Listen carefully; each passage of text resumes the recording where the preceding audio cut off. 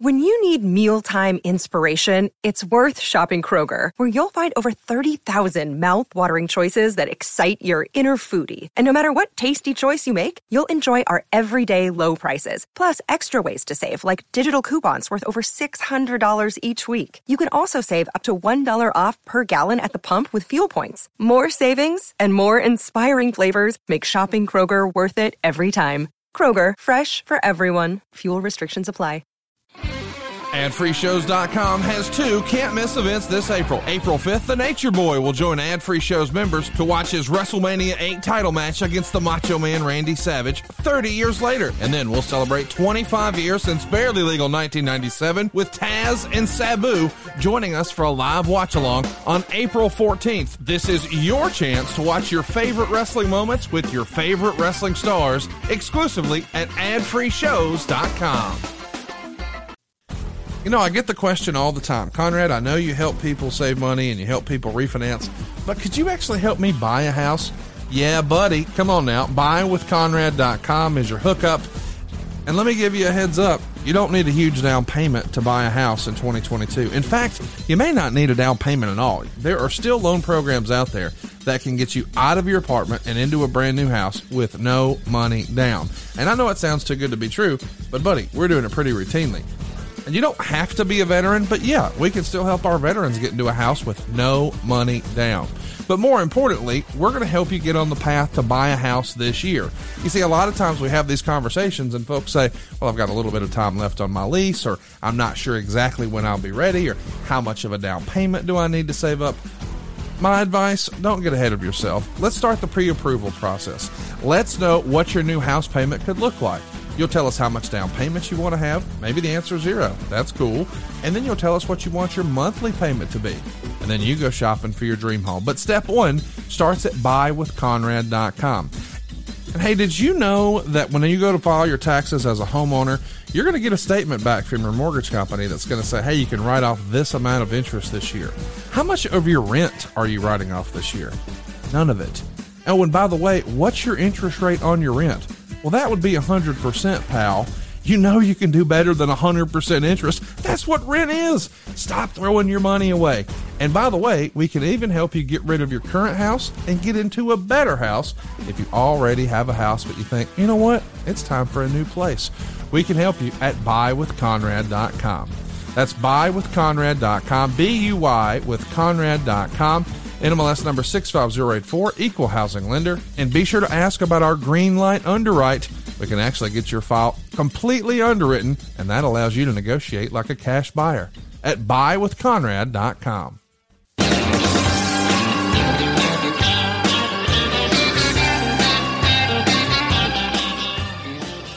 Hey, it's Conrad Thompson, and you're listening to My World. And of course, we couldn't do it without the Hall of Famer. Unbelievably, I'll admit it, a damn 4 horseman. Maybe the worst for, maybe not the worst for. He was a horseman for a cup of coffee. Here he is, ladies and gentlemen, Double J, Jeff Jarrett. The binge walking. Yeah, what the Conrad? You are the original. Okay, now we're going to butcher the English language again. No, you're binge walking. I haven't. You can look at me and tell I don't binge walk. You don't binge watch, but you binge walk, but you do binge watch. I do binge watch, but I don't binge walk, and you can't do either. Conrad, overwhelming support online, not just the Jeff Jarrett feed, the Conrad Thompson feed, the Ad Free Shows feed. Desperate Housewives has a lot of viewers out in Twitterverse. Oh, I'm well aware, and you're one of them. We're going to get a Desperate Housewives shirt over at adfreecares.com. Now, what the heck is that? You may recall we're donating 100% of the proceeds from our t-shirt sales this year to St. Jude's Children's Hospital. It's myself, Eric Bischoff, Jim Ross, Tony Schiavone, and of course, good old Double J. The Kurt Angle Show's got some shirts up there too. Check it out right now. Adfreecares.com. Now, before we made this switch, Jeff, our shirts were like $24.99. Now they're $17.99. So not only are they a whole lot more affordable, they're also 100% going to benefit St. Jude's. Not $1 of this goes to Jeff Rowe. Not $1 of this comes to me. 100%. Every single nickel goes to the kids who need our help at St. Jude. So take a look, support your favorite podcast, support a great charity and something we can all get behind in St. Jude's at adfreecares.com. Of course, what you and I are most excited about as folks are listening to this, it's Tuesday, and on tomorrow, I'm headed west, my friend. I'm headed to Dallas, getting geared up for supershowlive.com. Don't forget to make plans to join us. Tickets are still on sale, and you get maybe the ultimate VIP meet and greet experience. You're going to get to come in and enjoy a little bit of fellowship, if you will. You got some stuff you want Jeff Hardy to sign? No problem. You got some swag you want William Regal to sign? No problem. What about Double J or Easy E? Well, they're here too, and so can you. It's supershowlive.com. And then we're going to be live on the air at 7:00 Central, 8:00 Eastern. And we have a big surprise up our sleeve, maybe multiples, but one that I can confirm. We actually made the lower third for earlier today. I'm talking lower third because it's going to be on Fight Daddy. I'm sure pickafight.com has it, but you can pre-order at Super Show Live or anywhere else. And don't forget, when you pre-order, 6 to 8 weeks from now, what do you know? A little Jeff Hardy trading card action coming your way. And we've talked about that ad nauseum here on the program, Jeff, but trading cards have exploded in the more recent years. You just see what things are selling for now versus what they were a few years ago. And it's crazy. Right now, there are dozens of cards that are selling for hundreds of dollars from Jeff Hardy. And those were mass produced cards for TNA or WWE. This is going to be the most rare Jeff Hardy trading card of all time. The only way to get it, got to pre-order that pay-per-view, Daddy. Supershowlive.com.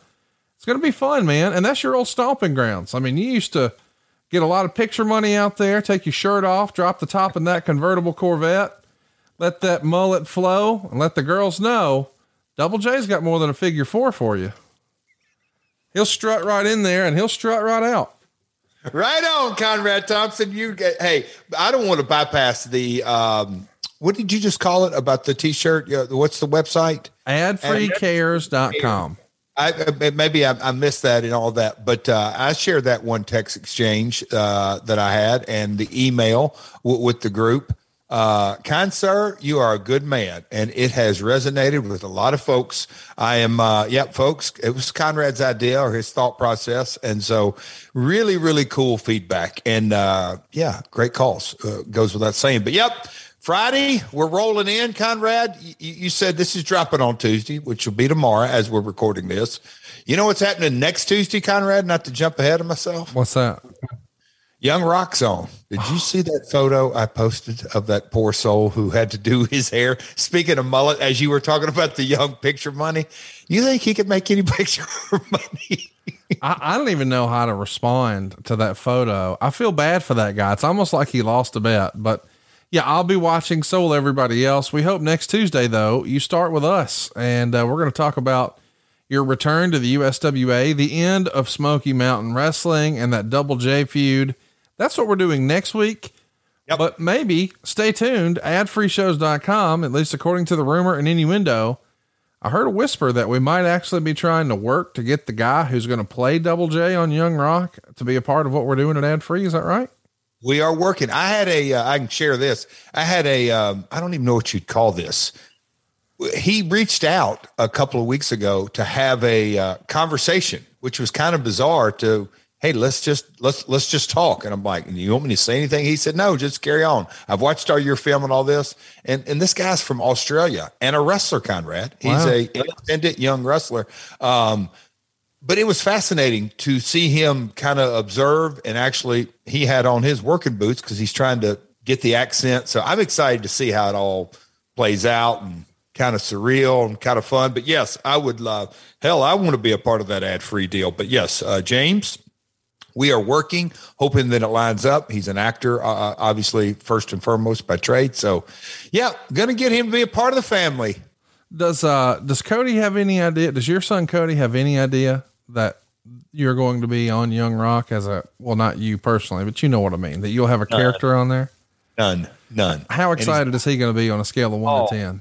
And you know what? I'm surprised though. Well, cause I just posted it yesterday and they released it and all that.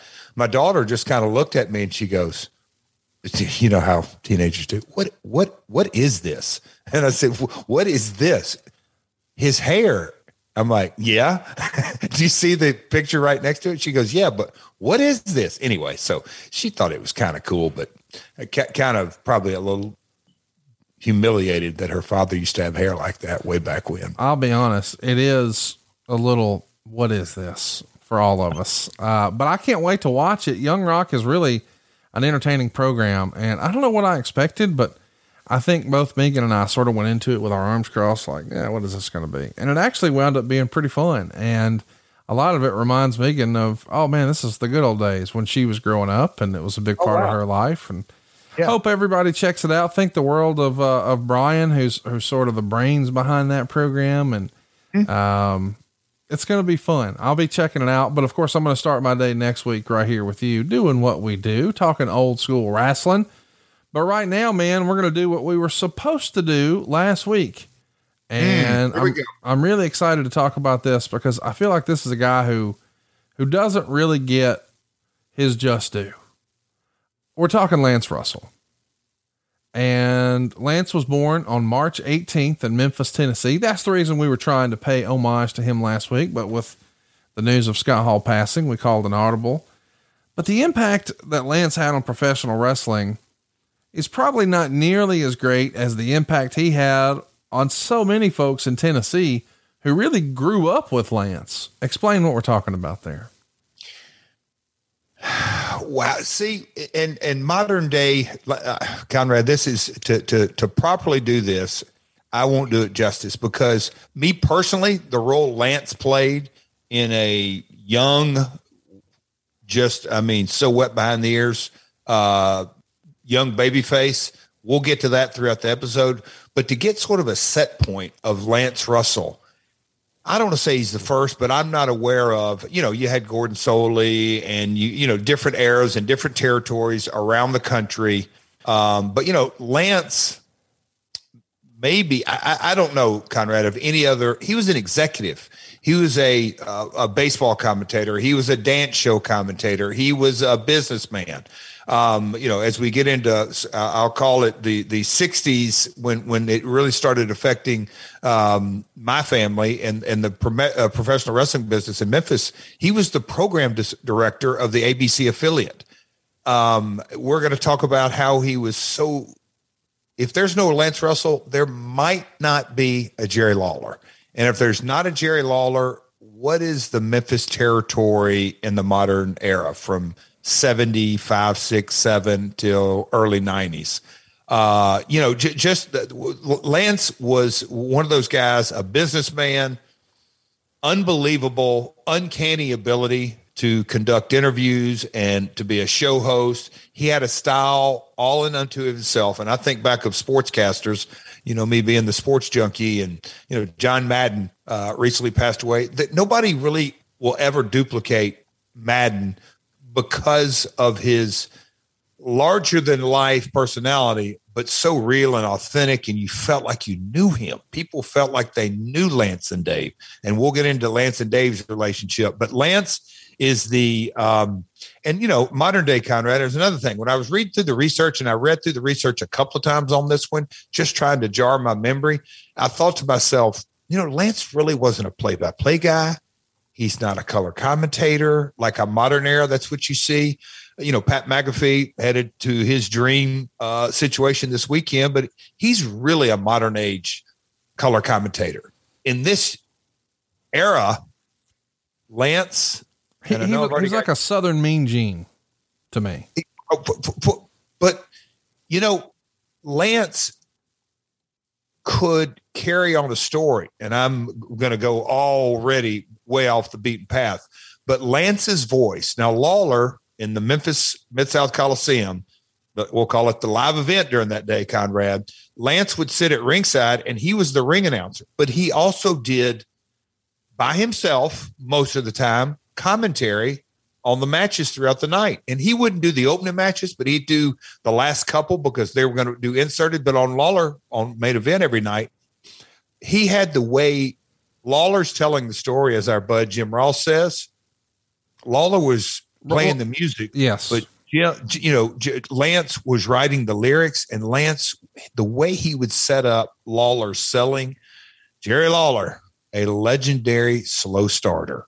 Well, I'll translate that into Lawler's putting his opponent over and not throwing punches, and certainly hadn't pulled the strap down. But this episode is going to be a blast. You can already tell Lance Russell is such a very, very important figure, not just in my family, but I believe in the Memphis territory.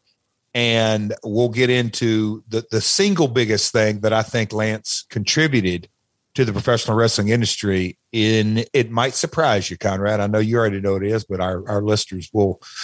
I won't get too far down the road. I'll let you lead this story, kind sir. Passion, drive, and patience. The formula for winning championships is also what keeps your ride or die alive. eBay Motors has everything you need to maintain your vehicle and level it up to peak performance. Superchargers, roof racks, exhaust kits, LED headlights, and more. Whether you're into speed, power, or style, eBay Motors has you covered. With over 122 million parts for your number one ride or die, you'll always find exactly what you're looking for. And with eBay Guaranteed Fit, your part is guaranteed to fit your ride every time, or your money back. Because with eBay Motors, you're burning rubber, not cash. With all the parts you need at the prices you want, it's easy to make your car the MVP and bring home huge wins. Keep your ride or die alive at ebaymotors.com. Eligible items only. Exclusions apply. See ebaymotors.com. Today's episode is brought to you by Cometeer. Cometeer is the first coffee you melt to make. It's delicious. It's quality coffee that's ready in seconds. Cometeer's freshly brewed coffee arrives flash frozen inside the world's first 100% curbside recyclable capsule. It's super simple to melt your way to hot or iced coffees, lattes, and so much more. There's no machines or expensive equipment needed. It's incredibly simple, fuss-free, and mess-free coffee. This has been a home run in my house. If your wife loves coffee as much as mine, buddy, this is a pro tip. Cometeer's brewing process captures over 2,000 flavor compounds that exist in a single coffee bean. Cometeer offers a wide variety of light, medium, and dark single origin and blended coffee roasts from the very best specialty roasters. The brewed coffee is then immediately flash frozen at minus 321 degrees Fahrenheit, all inside of a recyclable capsule to lock in the freshness and the flavor. Cometeer has discovered the best way to brew, preserve, and deliver delicious coffee to your home. Now, you melt to make this. All you need to do is add water to enjoy it, hot or cold. With Cometeer, you can have a high-quality, balanced cup of coffee in the time it takes to boil water or fill a glass with ice, all for a fraction of the price of cafe coffee. Cometeer is delicious black, or however you normally enjoy your coffee. And unlike those other pods, Cometeer capsules are 100% curbside recyclable. And I got to tell you, I wasn't too sure about this. It felt a little out there. And then my wife took a sip and said, "Duty, this is it." That's right, boys and girls. We are now Cometeered all around the Conradison. It's our absolute favorite go-to coffee. And here's the deal, man. You might even say we were once upon a time coffee snobs. Now, coffee's more her thing, but buddy, I've bought so many gizmos and gadgets, and it doesn't get any easier than this. And the flavor is out of this world. Cometeer brings you the best coffee on the planet. It's incredible. And don't just take my word for it. Experience it for yourself and try the coffee you melt to make. Brewed exclusively in partnership with award-winning roasters. And we've got a special deal for you right now. Save $20 off your first order when you sign up at Cometeer.com/myworld. That's COMETEER.com/myworld. And we thank Cometeer for sponsoring the podcast. All right, guys, check this out. I'm so excited to share this with you. We've been working on it for a long time, and we've got two incredibly special events coming your way. I can't believe this is real, but we're celebrating the 25th anniversary of one of the most important pay-per-views in history, one of my personal favorite pay-per-views in history. Of course, I'm talking about Barely Legal 1997, ECW's very first pay-per-view. Paul Heyman convinced the boys and us, the fans, that this was the dance. And finally, we were going to see Taz and Sabu. Boy, they built that match for what felt like years, and now they're finally going to hook it up only on pay-per-view, and I can't believe this is real, Buddy, the 16-year-old in me is so excited for this. We're going to have Taz and Sabu do a watch along of that match and take your questions about Barely Legal 1997. What was going on in front of the camera, but more importantly, what did we not see behind the camera? These guys have never done this before, but they're going to do it together with us on April 14th at 9 p.m. Eastern. And yes, you can be there. Yes, you can ask questions. It's all happening at adfreeshows.com. But buddy, before that, do we have something special in store? I'm talking April 5th at 7 p.m. Eastern. Mark your calendars down. The Nature Boy. That's right. Ric Flair is going to join us live as we watch back his classic WrestleMania 8 title match. It's Ric Flair, the Macho Man. It's for the world title, and it's 30 years this year. Can you believe it? It's been 30 years since WrestleMania 1992, and we are going to talk about what could have been with WrestleMania 8. I think everybody expected it to be Hulk Hogan and Ric Flair. Instead, it was the Macho Man. And what a match it was.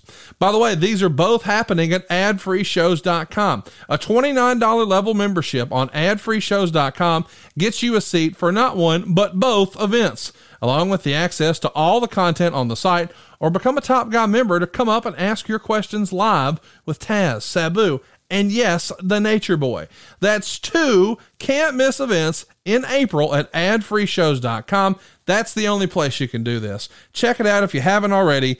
adfreeshows.com. You don't want to miss this. Well, let me ask this. Let's just time out, because Lord bless you, you can't help but talk about wrestling. And I wasn't trying to talk about wrestling. Lance did more than just call wrestling. Yeah. So this is where you tell us what he did. Oh, that's I said that. So he did a lot more than that. He was the program director, but he started in Jackson, Tennessee, to my knowledge, working for Nick Goulas, the promoter that came before my father. But that's where he got into wrestling. But he also did a dance show. He did minor league baseball. He was a TV host. There you go. That's what I wanted to get, is that these days television is different, right? I mean, you've got a million different things to choose from. I mean, look at just on our phones, what we've got. That's the stream and the websites and cable and broadcast. And that wasn't necessarily the case back then. And listen, everybody wants to talk about what Lance did in wrestling, and that's certainly what we're going to do here today. But a whole lot of folks in Tennessee grew up with Lance being a part of their entertainment. I mean, he was the consummate television voice. And this isn't something that only existed with Lance. It existed with Dave Brown, another name that we hear a lot from Memphis. Tell us about what his other background, besides wrestling, what did Mr. Brown do? Yeah. And both of them were good business head, business minded, when the cameras weren't rolling.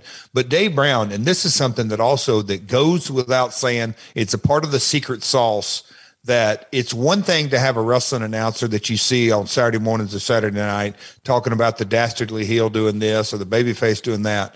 But when you have your Mondays at 6 o'clock back in the day, also 5 they added, but Mondays at 6 and 10 all the way through Friday. And you have the guy saying, hey folks, it's going to be sunny out there. It's going to be cloudy out there. The guy calling the weather, Dave Brown, did local weather in Memphis, Tennessee since I can remember. So Dave Brown being a constant presence, a legitimate household name in Memphis, Tennessee area. And, through the years, Nashville, Louisville, and Evansville. But Lance Russell, the consummate host of everything but wrestling, you pair them up, and that's who called your Saturday morning wrestling. A huge, in my opinion, a huge contributor to the success. I mean, can you imagine? And I don't even want to give a modern day, analogy, but any late night show host being play-by-play, and Al Roker being your color commentator. I mean, it's really hard to put it in words. The big, larger than life personalities that we're calling your Saturday morning wrestling.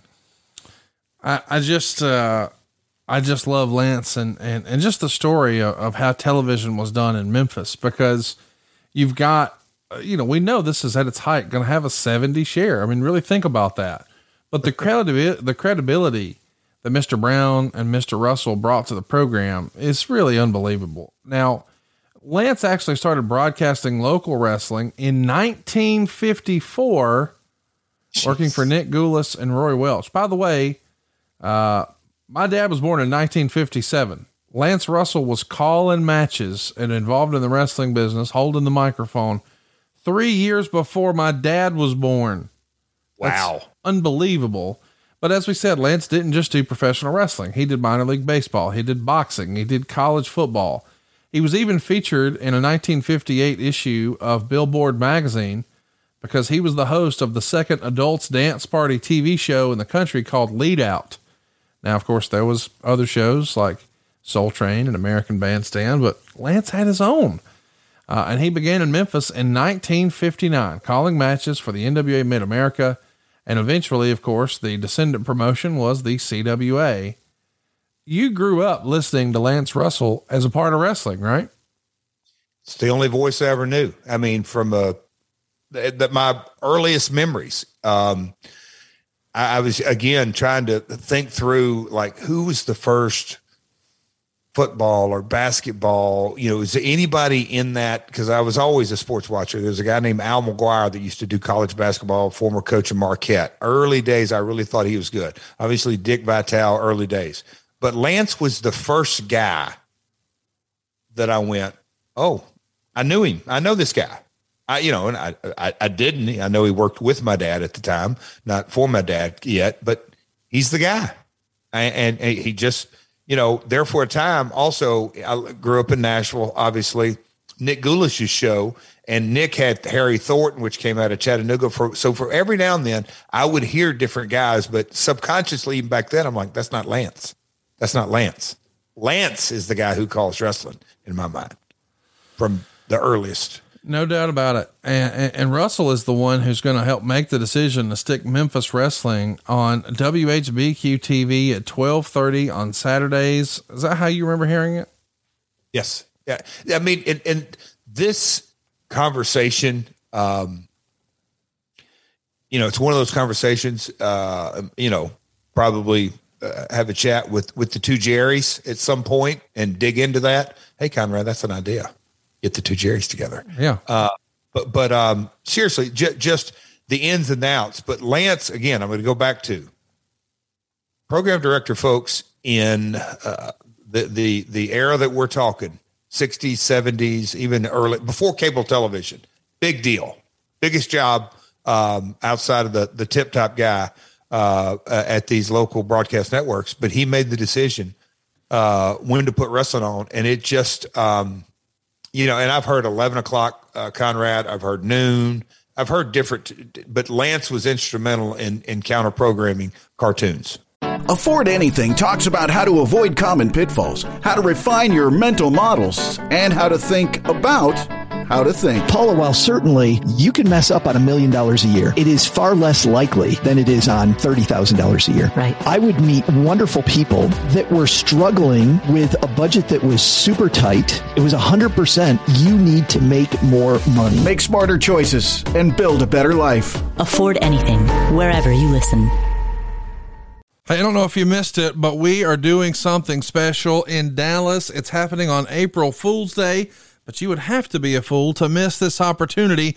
We've got William Regal on stage with a live mic. That's right. You're going to hear from him for the very first time about what really happened and so much more.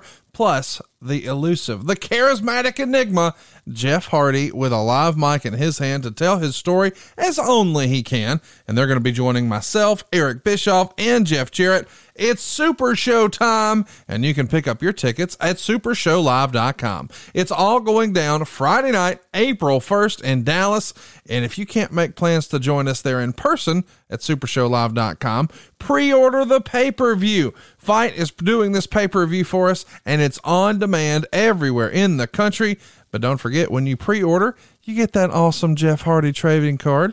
I don't think Jeff Hardy's had a trading card that wasn't TNA or WWE specific. This is going to be very collectible. It's worth more than the pay-per-view, but you need to hurry and pre-order right now at supershowlive.com. But boy, the real value is joining us in Dallas. Supershowlive.com. We've got an unbelievable happy hour. You'll get to get pictures and autographs with Jeff Hardy, with Eric Bischoff, with William Regal, and of course with Double J, Jeff Jarrett, all before the doors open. You get the best seat in the house, and you get to hear stories we've never told on the podcast. You can't find a better deal around than supershowlive.com. Seriously, price out meet and greets all you want. You add up Jeff Jarrett, you add in Eric Bischoff, you slide William Regal in there, and oh, how about a little Jeff Hardy sprinkle on top? Buddy, it's the best value around. It's supershowlive.com. Make plans to join us Friday, April 1st in Dallas, Texas. That's supershowlive.com. And if you can't be there, pre-order the doggone pay-per-view. You'll be glad you did. That trading card is going up, up, up at supershowlive.com. This year, it's time to get off the couch and get back into the bedroom. Blue Chew can help. Guys, we know that confidence can take you far in life, and when you feel confident, you're at your best, especially when it comes time to step up to the plate. That's where Blue Chew comes in. Blue Chew is a unique online service that delivers the same active ingredients as both Viagra and Cialis, but in chewable form and at a fraction of the cost. You can take these dudes anytime, day or night, so you can plan ahead or be ready whenever an opportunity arises. Now, the process is simple. Sign up at BlueChew.com, consult with one of their licensed medical providers, and once you're approved, you'll receive your prescription within days. And here's the best part. It's all done online. So no visits to the doctor's office, no awkward conversations, and no waiting in line at the pharmacy. Blue Chew's tablets are made in the USA, prepared and shipped directly to your door, all in a discreet package. And guys, I've heard the ladies say there's nothing sexier than confidence. Well, Blue Chew can help give you that confidence you need where it counts. And if you could benefit from extra confidence when it's time to perform, Blue Chew can help. And we've got a special deal for our listeners. Try Blue Chew for free when you use our promo code MyWorld at checkout. Just pay $5 shipping. That's BlueChew.com. The promo code is MyWorld to receive your first month free. Visit BlueChew.com for more details and important safety information. And we thank Blue Chew for sponsoring today's podcast. Let's also mention that putting wrestling in that time slot is a trendsetter. It's going to gain huge ratings, getting between an 18 and a 23 rating. The show got, on a bad week, 18. On a good week, 23. For instance, way back when Jake the Snake Roberts wrestled Macho Man Randy Savage in like November of 1986 on NBC's Saturday Night Main Event, it got a 9.7. Now, again, I understand we're talking about major broadcast. That's a national program versus a regional stick, but Lord, an 18 rating, a 23 rating. Just so we understand, that's between a 60 and a 72 share. At its highest, that's 350,000 viewers, which, by the way, not saying that to be ugly, that's more than watch. Let me state this again. I'm not saying this to be rude. The world has changed. Media has changed. There are more options, blah, blah, blah. Now they're still going to quote what they want to quote, but here's the reality.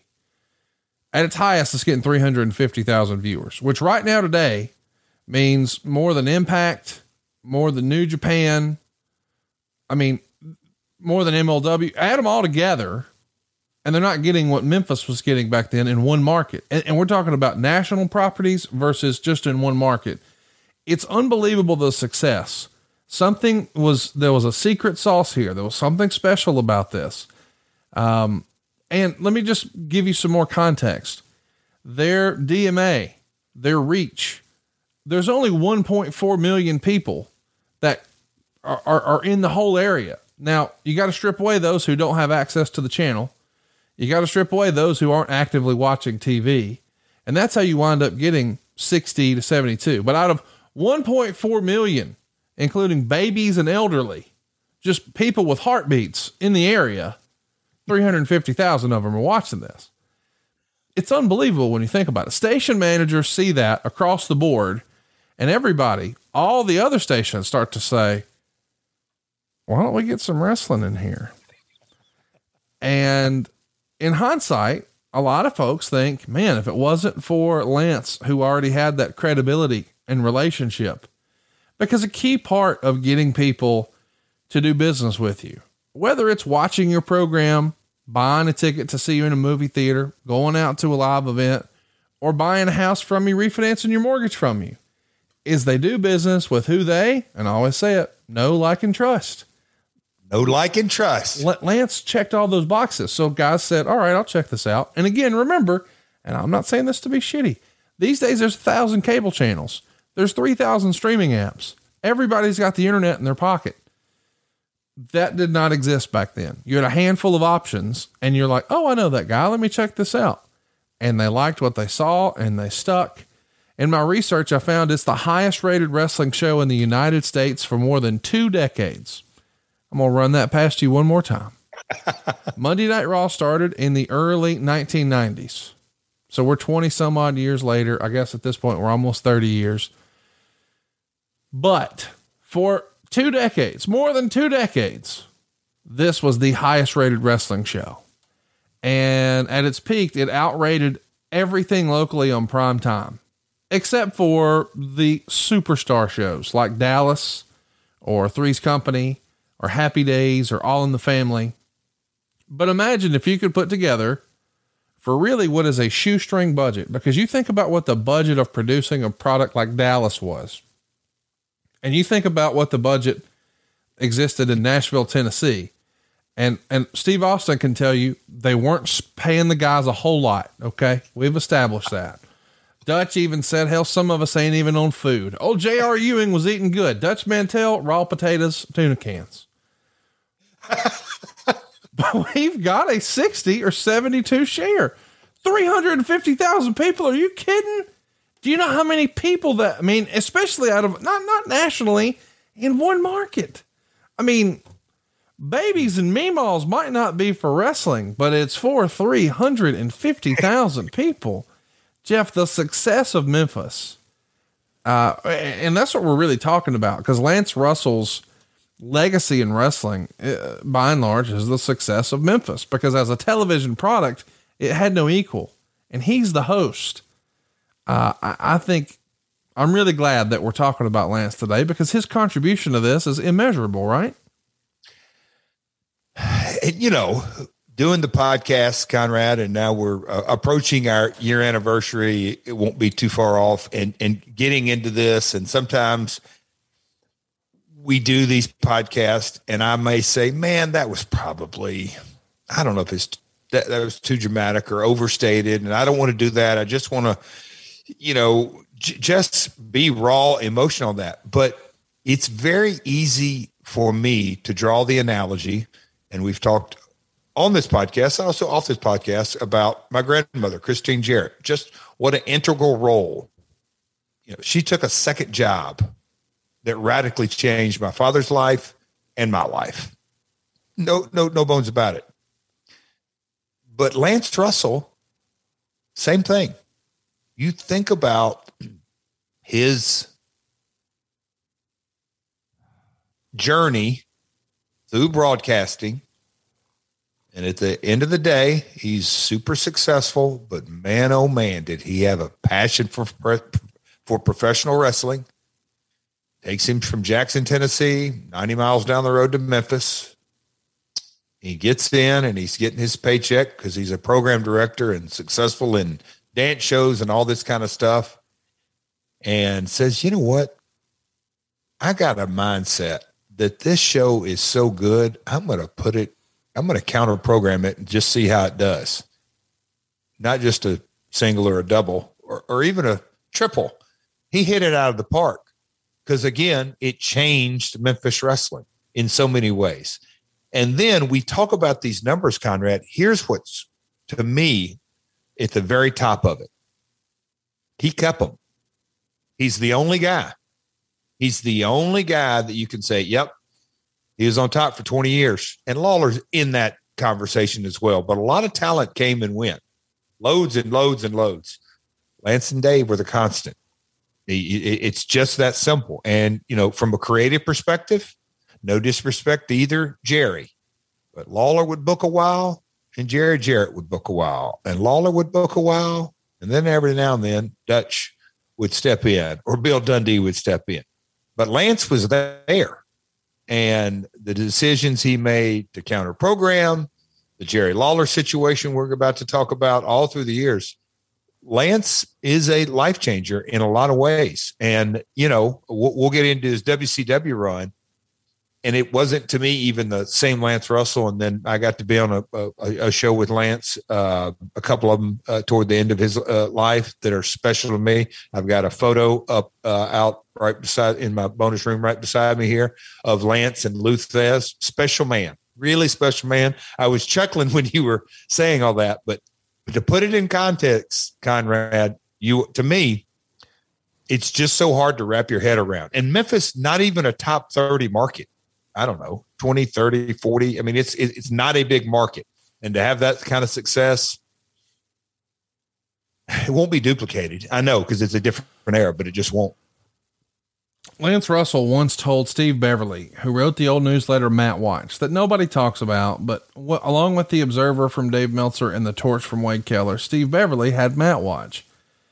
And Lance shared his mentality with Steve. He says, when announcing a wrestling show, you look at the camera and you treat it like there's only one person on the other end, a friend of yours that you're having a conversation with. And I feel like that is the difference. There's the old cliche that people forget what you say, they forget what you did, but they'll always remember how you made them feel. And the moments that we go back and we relive in wrestling history, when people say this was my favorite moment, or here's the guys who are on my Mount Rushmore, what they're really saying is these are the guys who made me feel something. And Lance Russell had a way of everyone felt familiar with Lance Russell. Lance Russell didn't talk at you. Lance Russell conversated with you and you felt like he was your friend, even if he never met you. And I think that is a real talent that is hard to replicate, right? Either you have it or you don't. I think in a lot of ways a gift, one of many that Lance had, but it was a gift. And look, and I don't know, Conrad, if you're passing it off for me to give that type of a comment, but those are the little nuances that I think to myself when I'm working with a young guy, or even over the last 15, 20 years, working with an AJ Styles, working with this, because in the modern era, hell, I'll never forget that when I went up and did the Double J vignettes, Bruce and Pat and even Vince, they had no problem you looking into the camera and connecting emotionally through that camera. And then there came a time frame somewhere in that Attitude Era where looking directly into the camera was taboo. And that went 180 to what I was always, I guess, fundamentally taught, that's your money. That's how you connect, that they have to feel you in the eye of the camera. But Lance, you talk about a gift. So on Mondays at the Mid-South Coliseum, Saturday morning we did the TV show, and then Monday night we do the live events. But at the live event, in the back is when we had to cut our promos for Louisville, Evansville, and Nashville. They used to be 60 seconds, sometimes 90. But Lance would basically say, hey, this Tuesday night in Louisville Gardens got a main event. Jeff, you're taking on Dutch Mantell or whoever it may be. So in my early promos, Lance, the words that he would craft to get me to a point where I didn't have to say much, but we'll say sold tickets. And then as the interviewee gets a little bit better, and in my case, it took a while, but his ability to make a 60-second promo sell tickets, and I know I'm biased because it's my own territory, and Gordon and a bunch of other promo guys around the country, I'm sure are highly skilled, but that's another talent that Lance, I marveled at. Especially getting into, like my third year, fourth year, fifth year, I see guys come in and I'm like, wow, Lance just did a hell of a promo for them. He teed it up for them. He almost gave them the biggest softball and they hit it out of the park. But Lance's ability to connect with the audience, and again, I was doing the research, and there's a link in there that you'll give out here in a minute. We'll post it on the My World page. It's Lance Russell tribute, but he would start every show with, "Hello, everybody. Lance Russell, Dave Brown sitting here." But he'd look right into that camera, and you felt it that, okay, here is Saturday morning program. It wasn't, start off and folks, here comes the Super Bowl of wrestling and the greatest match you've ever seen. No, Lance welcomed you into his 1 hour broadcast or 90-minute broadcast, and you welcomed him into your home, and you're like, okay, subconsciously, I'm going to enjoy this ride. And that was all Lance. That was all Lance's mannerisms. And I call it charisma too. His charisma to connect with the audience. So good. I want to mention too, the real gift of Lance Russell, because there's a lot of them, is this story. I don't think a lot of folks even know this.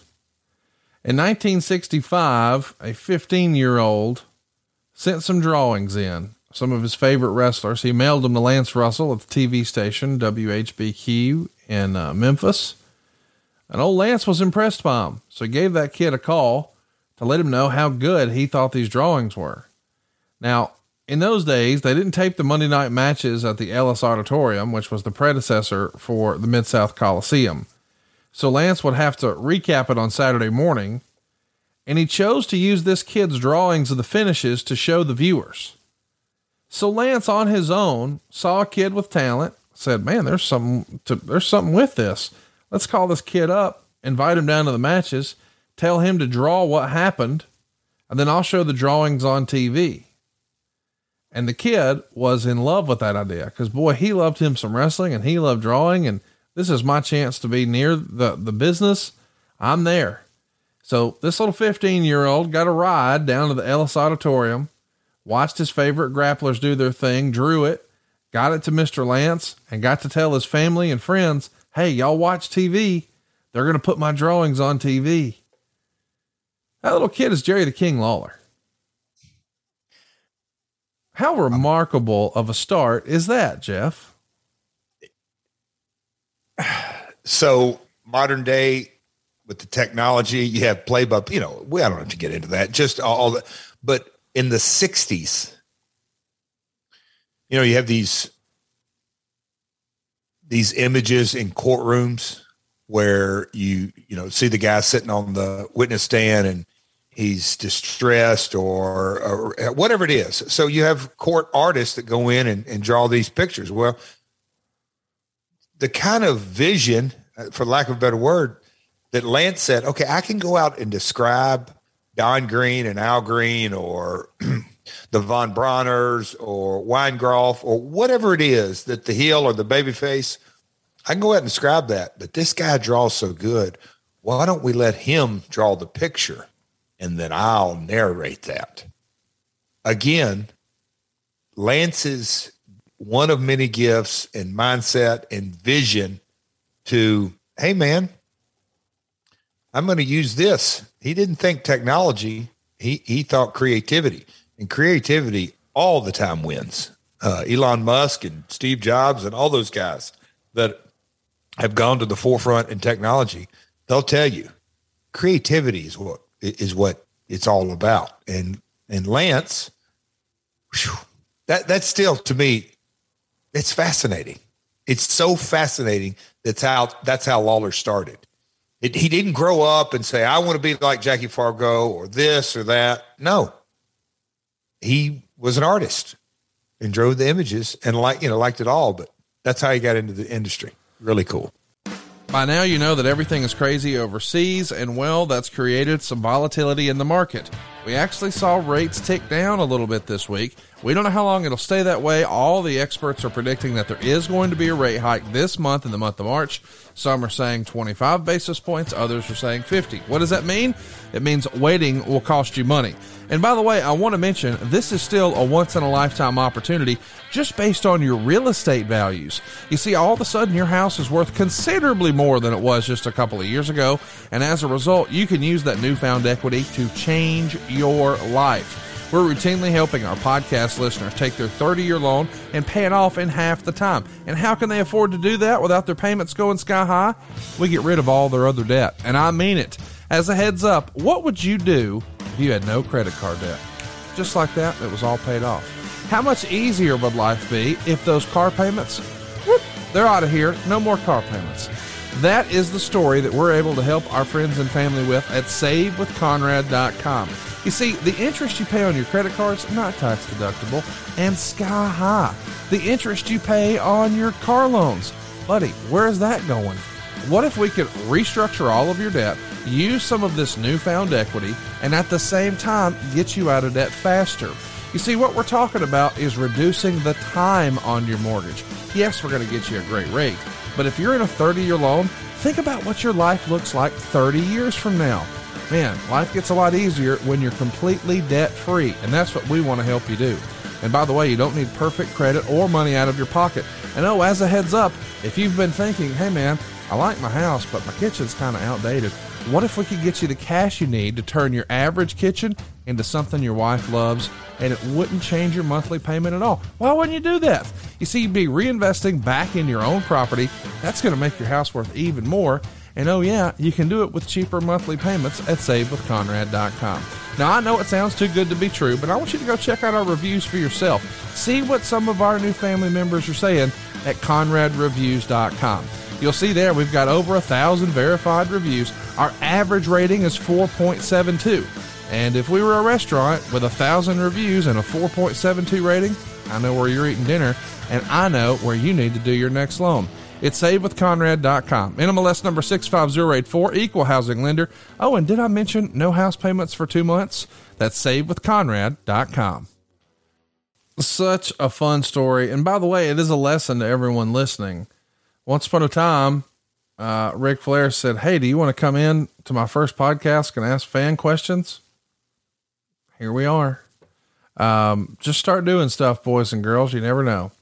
In 1967, Lance added Dave Brown to the mix. Lance and Dave is how they were known to Memphis, and what a combo they were. A lot of people equate baseball announcers like, Vin Scully, Jack Buck, Harry Carey. They're the soundtracks to their summer. But Lance and Dave are the soundtracks for a lot of folks in Memphis, and they just had a natural chemistry. But eventually there's a little bit of controversy in Memphis, and Lord, we're going to talk about this a lot, I'm sure. Lance Russell is involved in this big power play, maybe one of the biggest in Memphis wrestling history. As the story goes, Nick Gulas and your father are butting heads over the booking of Nick's son, George. And then your father found out he'd been swerved on all the points he had been purchasing from Gulas and Welch. Your father had the rights to the Mid-South Coliseum. Your grandmother, Christine, had the Louisville Gardens. Those are the two best drawing buildings. And it's been said that the three most important people for this deal, at least for your father and grandmother, were Jerry Lawler, Lance Russell, and Dave Brown. To put in context, all these years later, we'd be talking about Hulk Hogan, Mean Gene, and Bobby Heenan. What do you remember about, I guess I should set the stage. Your father approaches WMC TV with a package deal. They'll get the market's highest rated locally produced television show, the biggest star in all of Memphis wrestling, the local iconic personality in Russell, along with Brown, who's not just the color guy, he's also the freaking weather guy. So this is a win-win-win-win for WMC. They agree. And now Lance finds himself in the middle of a wrestling war. And the WMC show debuts, but Lance and Dave have to finish up their previous deal, so it starts a few weeks without them. And WMC is flooded with complaints until Russell and Brown show up. Lawler even breaks character at the end of his first interview as the top heel and says, I have to say, it's great to see that big nose of yours again. What do you remember about this story and what you heard about it and what the rumors and innuendo were? You're real close to this, but boy, you're just a little fella at the time. Oh man. So Conrad, this is all secondhand knowledge as far as actually what happened. So to give the set point on this, I live in Nashville. Memphis is 220 miles away. So during this time frame, we'll call it the Nick Gulas territory. They call it the North End, Louisville, Evansville, for whatever wacky reason, so you can call it the North or the West. Memphis was that. You also had Nashville, Chattanooga, and Huntsville. Sometimes Birmingham was included in Nick and that, saw that. It was sort of divided up. So I'm literally an 8 or 9 year old kid, and my parents divorced. So I wasn't in the house at this, in my father's house, and he's on the road all the time. But just to give my world listeners the situation, my dad started booking years before for Nick, and he was Nick Gulas's booker and was creating success. And I'll just say this, lots and lots of success. And they got Jerry Lawler red hot. And obviously Lawler's talent is unbelievable. By this time he had broken into the business and, became a main eventer. And so due to the success of everything, my dad said, Hey, Nick, I want to buy in. I want to buy into so as anybody that's a successful employee, he was under the impression that he was building his way up to be a minority owner of Gulas Welch Wrestling, Roy Welch, Nick Gulas, and build his way up. And the more successful things became, Nick wanted to promote his son, George. And so my dad being the booker, there were creative issues. George, he felt my dad told me this. He just wasn't a main eventer. Could he be on the card? Yeah, but he wasn't going to be in the main event slot that Nick wanted. So that was the headbutting, and push came to shove. And when things fell apart and my father said, well, Nick, I'm part owner. And Nick goes, no, you're not. What? And so then that's when everything began to unravel. And you talk about a high stakes, high drama set of circumstances. And here's a part of this that I was excited. Again, another reason to do this episode is, so here's the situation. My grandmother, we'll call her the CFO of the organization, the bookkeeper, or however you want to dress it up. My dad's best friends were Tojo Yamamoto and Jackie Fargo. Gulas and Welch are the owners. Now we're talking about Memphis and WHBQ and the TV that was done on the western part of the territory, Lance and Dave, and the top star Lawler all around the territory. And my father goes, okay, I'm going to have to break off and start my own. That was the real reality. So going to the situation in Memphis, the biggest town in the territory, Louisville was really successful. What are we going to do? Nick is running at Ellis Auditorium. So he got a building, went and got him a TV, and it was an unwritten kind of statement that, okay, sure, my mother's going to come with me, and surely Fargo and Tojo are going to come with me, but I really need Lawler and Lance and Dave. And so he went and got them, and Lance, obviously a huge driver for all the reasons we've talked about it is, and they pulled it off and said, okay, Nick, you can have your territory with George. And that territory is, at the time, Nashville, Chattanooga, and Birmingham. And I'll take Memphis, Louisville, and Evansville. And that was the split. Make sense? Such a fun story. I'm sure we'll talk about it a lot more in the future. There's just one little footnote here. Yeah. Lance and Dave and Lawler went with my father. Right? Fargo, Tojo, and my mother didn't. It's a whole nother episode. Your mother didn't go with her son. Another episode? I'm just saying it's been interesting. Listen, Wrestling's weird. Okay. Let's just say that right up top. We've established that, but we've also talked about your ups and downs of your relationship with your dad. Yes. But when your dad forges out on his own, because these guys have been screwing him, your mom decides, good luck, son. Yeah. You know what I mean? Your grandmother, his mom says, well, I hate to hear that, Jerry. Good luck. I'm going to stick with these guys who are screwing you. Think about that, Conrad. And also Jackie Fargo, national star, come back to made residence in Nashville. He called him the little man. He had seen the little man's success because my dad was the babyface against Lawler, but he had seen the little man being successful and his great tag team partner, Tojo, and Fargo would come in and out and he'd do his extracurricular activities, his side businesses. So here's the guy kind of running the show that my dad assumed, oh yeah, Fargo and Tojo will go with me. They see me and Lawler, the ones that are drawing the money. I'm drawing the money by being creative, and Lawler's drawing the tickets as a talent. And my grandmother is keeping the books. Really interesting time. It explains a lot. Time to tell you about something I'm super passionate about: protecting your family. Yes, this is a life insurance ad for GoliathLife.com, but to me, this is really about peace of mind. Think about insurance for a second. We all get medical and auto insurance, yet we never even know if we're going to have a need for it. Let me let you in on a little secret. You need life insurance. We're all going to die. Now, as you let that reality sink in, think about what would happen if your family stopped having your income tomorrow. If you don't have a plan for that, you need to visit GoliathLife.com. And I mean right now.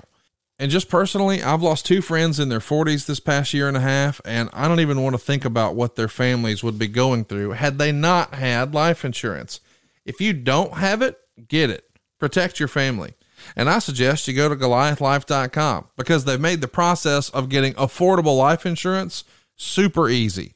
Goliath Life streamlines the life insurance process by allowing you to get quotes for more than 20 carriers within minutes. And you'll pick your terms and payments to fit your budget. You pick your price, you start the online application immediately, and even schedule the medical exam to come to you. And I've done it. They sent someone to my office. I skipped the phone calls, the paperwork, and the crazy invasive conversations. Goliath Life makes buying life insurance simple. There's no hidden fees, no upsells, no hassle, hell, not even a phone call. Goliath Life is life insurance in your hands on your time. Get multiple quick quotes right now from the comfort of your own home and begin your application in a few easy clicks right now at GoliathLife.com.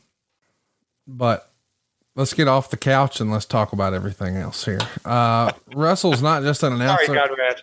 He also has a role in syndicating the TV show. He's going to be a co-promoter for Lexington, and he's going to run out of the Rupp Arena. And boy, that gets dicey at times because what do you know? The Poffo family is running their outlaw ICW promotion, and they're going to show up at the shows. There's even an incident with this young upstart named Randy Savage, and him and Bill Dundee get cross outside of a gym.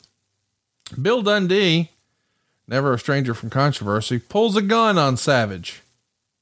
Savage ain't here to put up with any of that shit. He pulls the gun away and breaks Dundee's jaw with it. This is professional wrestling. This is Memphis, folks. And I get that times were different, but can you imagine for a minute? Let's just say a couple years ago, it's 2019. NXT is announcing they're going to be head to head with AEW. And what do you know? They wind up working out at the same gym before they've got opposing shows across town. And somehow, some way, Triple H gets a side eye view of Cody. And he ain't here for that shit. He starts to charge. Cody pulls a gun. Triple H wrestles it away. And one guy winds up with a broken jaw. Now, that didn't happen, but it did happen with the fucking Macho Man. And nobody talks about it.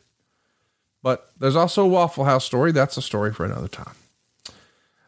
There's all kind of fallout between your dad and Lance when Lawler pulls another power play. Now, to be clear, Lawler was the top star. And he's going to come in with your dad, but Lawler, go ahead. Just to back up on the Lance Russell, I'll call it momentum. So they broke off.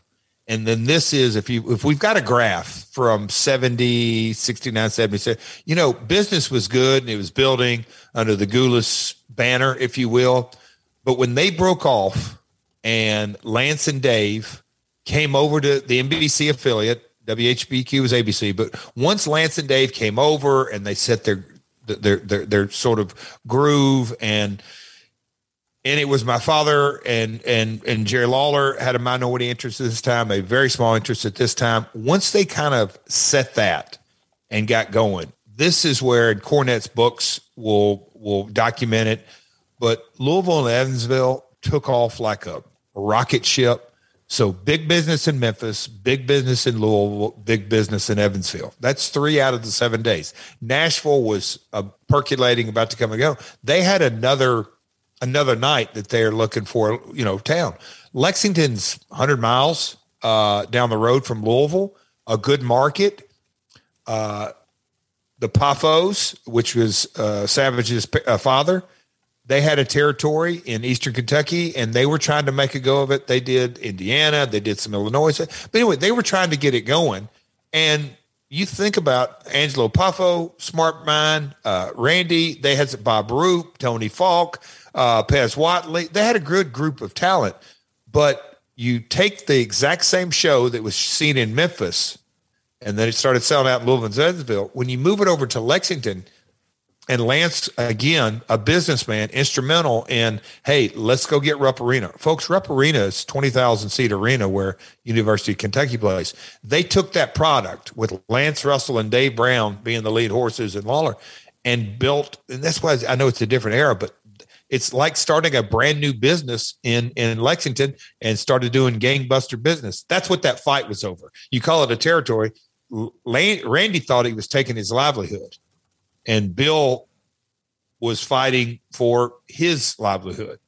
Kind of crazy, or it is crazy. But I just wanted to sort of put that footnote on there that Lance, being a part of a super successful team, they opened up Lexington in a big ass building and did great ratings on Lexington TV. And we're not done. This controversy of Memphis, and it evolves, because apparently it wasn't just Steve Austin looking at his check and being disappointed. Once upon a time, the biggest draw, Jerry Lawler, he did the same. Now the difference was Austin was a young upstart. Lawler is the top draw. So Lawler is going to try to pull another power play, and he's going to attempt to pull Lance from the company.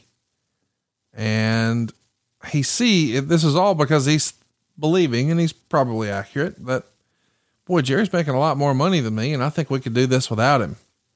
So your dad sees the meal ticket walking out the door and says, whoa. Let's talk this thing through. That right there, boys and girls, is a lesson in business. We sometimes do something over on adfreeshows.com where we do something called Ask Conrad Jeff. And I know you've never heard it. You're very busy. You're an international man of mystery, but a lot of people want to know things about, hey man, I'm trying to get a raise at work, or, hey man, I'm trying to get a promotion at work, or I'm trying to better my financial situation. And they'll say, what would your advice be? And I don't know why they want my advice, but they do. So I answer the questions. And one of the things I say a lot there, and I even tell my friends and family this, and I want to tell our listeners this: if you're looking to move up in your organization, make more money, climb the ladder, so to speak, you got to do one thing. You got to make yourself irreplaceable.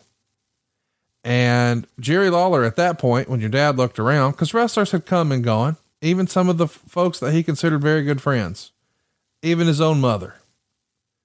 But when Jerry Lawler threatens to leave, hang on now, let's talk through this, because your dad recognized, well, boy, I took somebody else's business when I took a handful of announcers and this guy, and we were number one. But if this guy leaves and he takes my announcers, my goose is cooked. So your dad cuts him in. Lawler becomes 50% owner in the promotion. But the story is your dad, well, he knows where his bread's buttered, so he's going to do a deal with Lawler. But he is none too happy, and in fact, very offended. And said another way, it hurt his feelings that Lance Russell would consider leaving. And as the story goes, your dad didn't want to hire Lance back at all, wanted him gone. Lawler lobbies for him. He winds up keeping his job. And I think the story was he cut his pay. Now, Lance denied that. Lance was probably trying to be classy either way. What did you hear about Lawler almost left and he had Lance with him and your dad was none too happy? Conrad, the points in this is another My Two Jerry segment, because it's a fascinating story and business lesson. But I don't know what year or how many years had passed, but I'm going to say I was still working the weekly territory. So prior to 93, I asked my father, hey, what happened? What happened during all this? Well, son, and if I recall, this was a lesson that I probably didn't listen to through the years, but about communication. I said, what happened? He said, well, I'm going to fall on the sword on this one.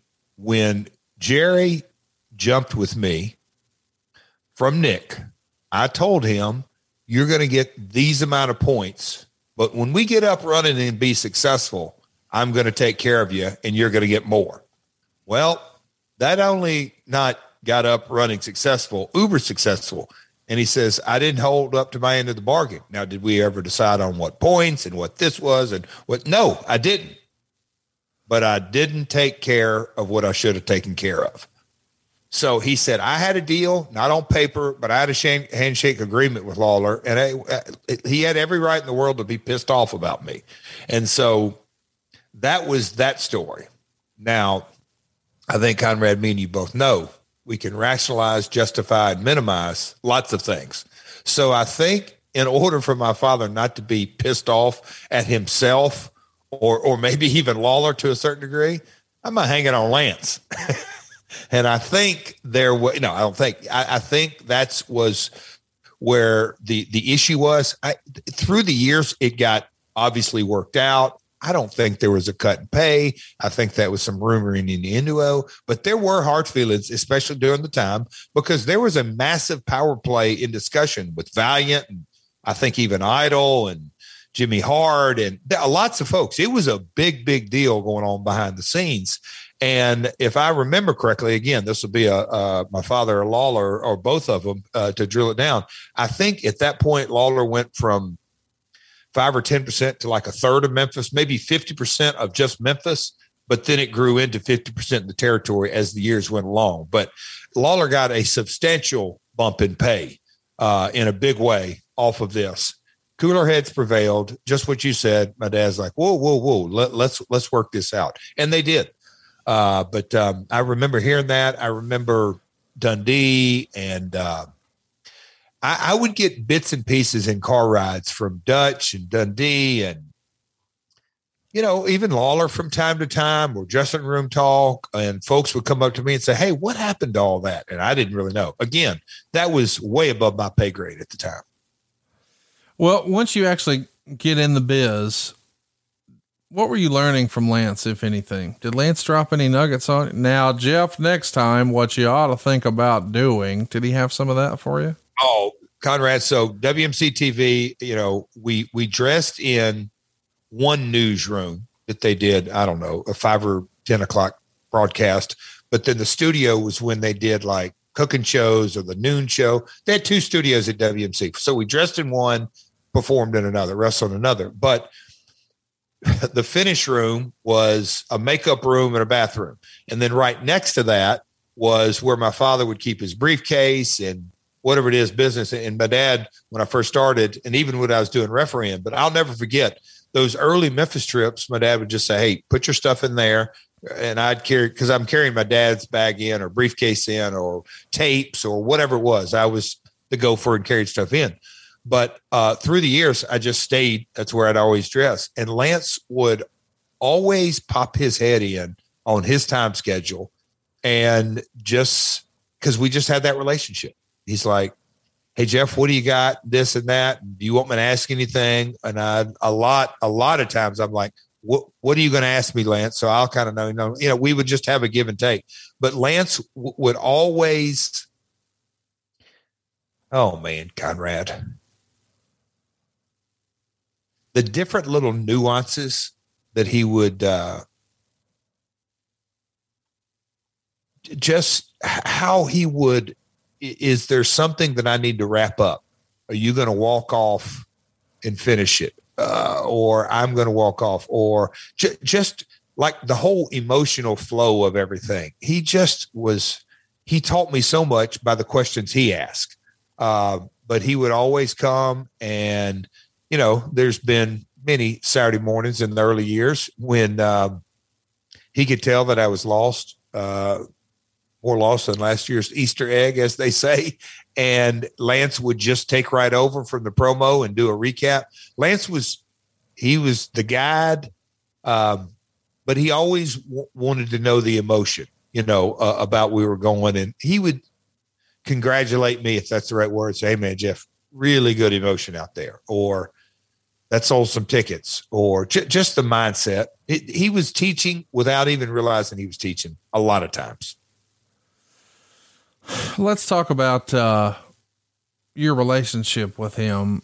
Do you think there was any uneasiness later between your dad and Lance? Do you think Lance treated you any differently because of that awkwardness that existed once upon a time in the relationship? Or could you not tell?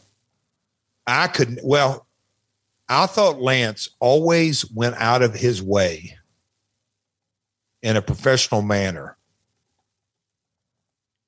In a lot of ways, Lance felt responsible for what went on at that desk. And obviously, I think that's a mark of a real professional. But I mean, I don't care if you're a young guy or a seasoned vet or whatever it may be. Lance, he didn't like to be touched at a table unless it was like the heads up. I mean, he was super professional because he really was concerned about the tone. And I've heard this from him. Look, we've got 90 minutes. I need to have my head around where this whole show's going so I can act accordingly. Those kind of deals like, okay, yeah, it is a complete show. Those little nuances that you can break a segment down. And I watched something on the YouTube clip where Dream Machine attacked him and he went down on his back and this and that. Lance did the super sell, but no sell. It just came also so real and authentic. Lance took his job very, very serious. And I never, to answer your specific question, I think he went the other way with it and treated me as my own man, that whatever relationship, good or bad, it had with my father, it didn't bleed over. I know that there was a time, and I couldn't think of this. I almost responded to Derek right when I got these notes, that Lance had to take a pay cut. I mean, the whole business had to take it. It was, as the territory started going down, Lance had to take a pay cut and wasn't happy about it. But he's there the following week and as professional as ever. And I okay, I don't think he's hot about it. And then my grandfather Adam Martin, no, he's handling it like a pro. He realizes the situation. So there's so many moments in Memphis history. We just talked about the Moondogs episode. He's such a big part of that concession stand brawl. Go listen to that in the archives. We played some clips and you could just tell, but the first time, I have to admit, that I remember seeing or hearing Lance is tape trading in 96 or 97. I got a hold of the empty arena match. To be clear, it's Jerry Lawler versus Terry Funk in an empty arena match. There's a cameraman, there's Lance Russell, there's Terry Funk, there's Jerry Lawler, and that's all you needed. And they created something that people are still talking about decades later. And of course, everybody always talks about Lawler and Funk with that, as they should. But there's one guy providing the lyrics to that, and that's Lance Russell. I can't imagine it being almost anyone else. Can you? No. When we did the empty arena match, that at the time set a ratings record at TNA, for our version of the empty arena match, that I thought we sort of thought through all the nuances and everything. We got a chance to watch that. And again, now 15 years, 20 years later, and you hear Lance's call and you go back to, okay. And of course, by that time we had heard, the Attitude Era and Ross and Lawler and, Nitro and the highlight moments from whatever show you want and the Saturday night main events. But, you go back to the early 80s and you hear Lance's voice, I guess you could say, get real. It just that the setting of God, and you could just see Funk and Lawler, and they're walking out, and Lance starting slow and not over the top, but calling that he's just a pro's pro. He just had a unique ability. Again, I go back to, he wasn't play-by-play. He wasn't a color commentator. He's Lance. Often imitated, never duplicated. No doubt about it. And he's such a stoic announcer that it makes him fodder for the heels, but his credibility is never compromised, much like Gordon Soley in that era. There's a pretty famous angle that, and we're going to have some of these links in our description. 1981, The Dream Machine. That's a name that a lot of our listeners won't be familiar with. What can you tell us about The Dream Machine here in 81? Kind of our own Memphis version of Dusty Rhodes. Troy Graham. He was a local wrestler, a hell of a bump taker, great worker. But and I don't know the exact ins and outs of this, but you go back and watch it, and he's ballistic, and he's after Lawler, and he's going to kill Lawler and all this. But all right, let me back up to set this all in motion. Lawler was a heel, late 70s, and Lance is the babyface megastar, but as the voice of it, Lance was affectionately known by Lawler as Banana Nose. So Lawler, being the despised heel, made Lance an even bigger babyface. So there was this Lawler-Lance running quasi feud that people knew that Lance had to sit there and take Lawler's abuse because he's not a wrestler. And so in a lot of ways, they got each other over. Yeah. Lawler got more heat. Lance became more of a babyface. Then when Lawler switches babyface, that relationship is still in place. Matter of fact, even more, because now they can smile and cut up with each other and they're big buds on camera. And then you run a heel through the curtain, and out of nowhere, he throws Lance Russell to the ground. You immediately go, Lawler's going to kick his ass when he gets in. That's his buddy. That's his buddy. That's his buddy. And so Dream Machine and countless others after that could get heat on a circumstance, and the people would know you lay one hand on Lance Russell and you're screwing with Jerry Lawler. And so that was a built-in ticket seller, if you will. So let's talk a little bit about the other famous angles. Jimmy Hart rather, is going to have one last appearance before he leaves the WWF, where he pours flour on Lance. That's something that was unprecedented back then, right? Yeah. It's, hate to say it, but classic Memphis 101. But you just have to know the context that you can't pour flour over an announcer's head and expect a reaction if they don't love him. I mean, now this is 83 or 4. Yeah, Jimmy went in 84, I think. I mean, Lance is been on the air for decades at this point. Huge, just instrumental in everything. And here comes this Jimmy Hart, who the whole world wanted to see get his ass beat, and he did this to their guy. It's one of those deals where it immediately translated into money and tickets and certainly ratings.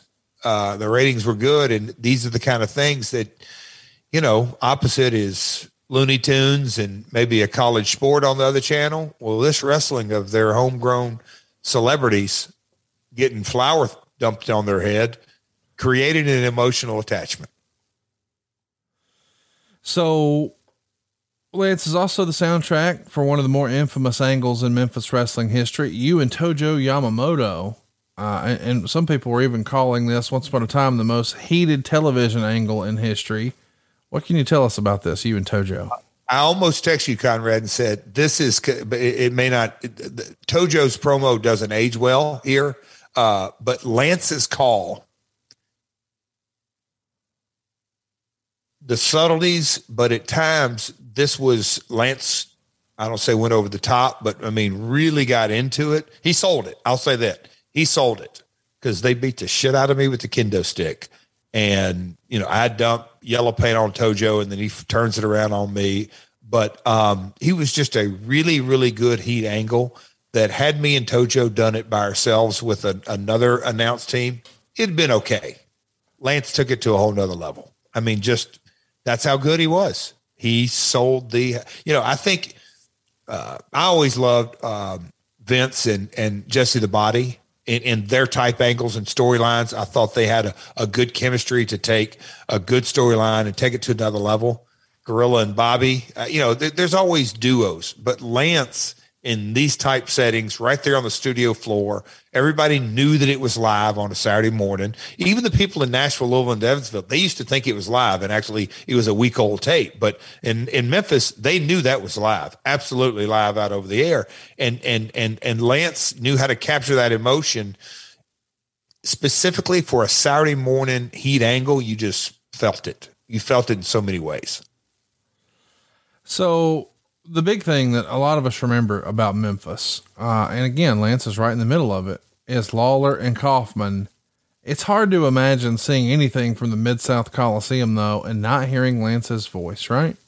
Oh, I mean, we could go through, Lance introducing Jim Cornette. Yeah. Lance introducing Macho Man. Lance bringing, oh my gosh, Peggy Rich, Tommy Rich's mother, Beverly Dundee, Bill Dundee's wife, any sports celebrity that would come into town, promoter Eddie Marlin, promoter Jerry Jarrett.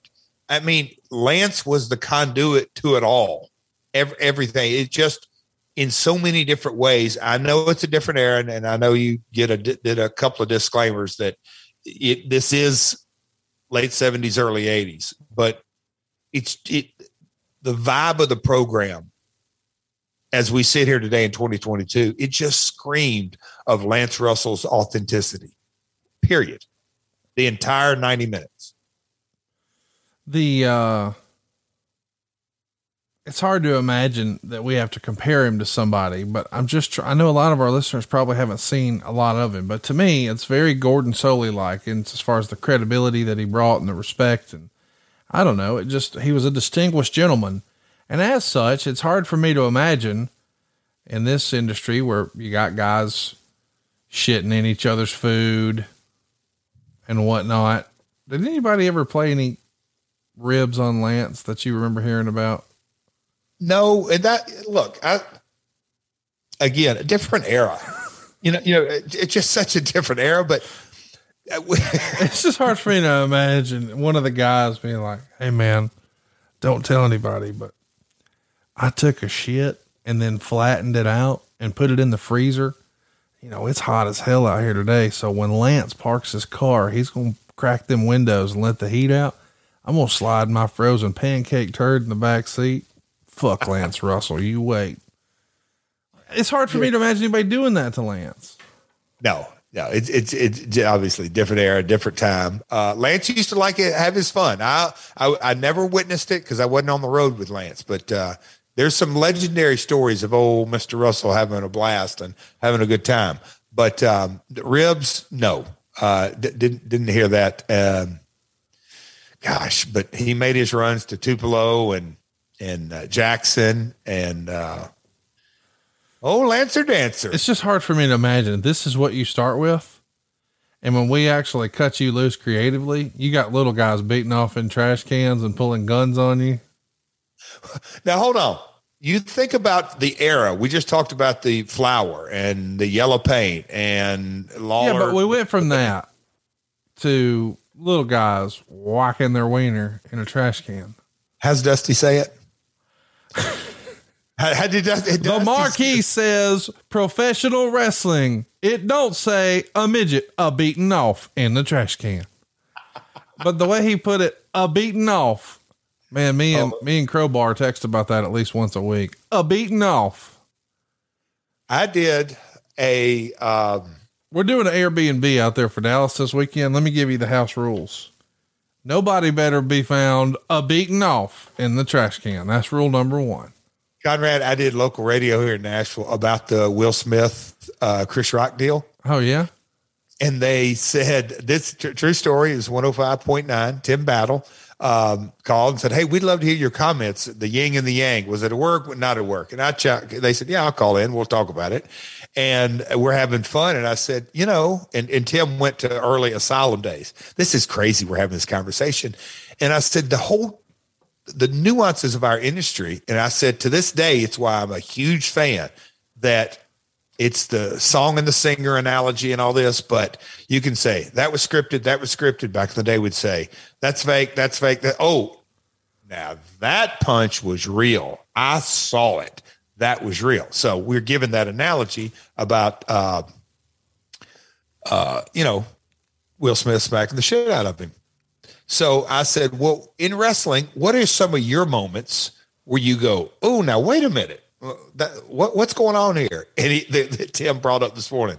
He said, I was there the night in the asylum, and you guys have craziness and chairs and just fight up in the crowd and those asylum shows. And there's some hidden gems, Conrad, when we get into that. But he said, I was there the night that you're having the in-ring promo, and the way Puppet looked down and away and then started his promo, and then he pulls out a gun in the ring. He said, just for a split second, I go, what the hell's this? What the hell is Puppet doing? I said, well, he was the Psycho Dwarf. So anyhow, that's the same guy who beat off in a trash can. I'm circling back to your story, but now that I'm thinking about it, beating off in a trash can might be the worst Dusty finish, right? All right, let's move on. Your boy Lance winds up leaving Memphis in 1989 to take a job with WCW. He's 63 years old before he's taking a leap to the national stage. Do you know why he did this? Is just the money drying up in Memphis and his time? So again, the whole ebb and flow of Hulkamania and the national expansion, and WWF was 6 or 7 manias in now. And, WCW, they were doing their deal and all that. And we were, as Dutch eloquently says, folks, we hope we don't have a steroid problem. And Dutch says, Jerry, we've got an eating problem around here. So it was all during the same time frame that Lance got his pay cut. I want to say about a year prior to that.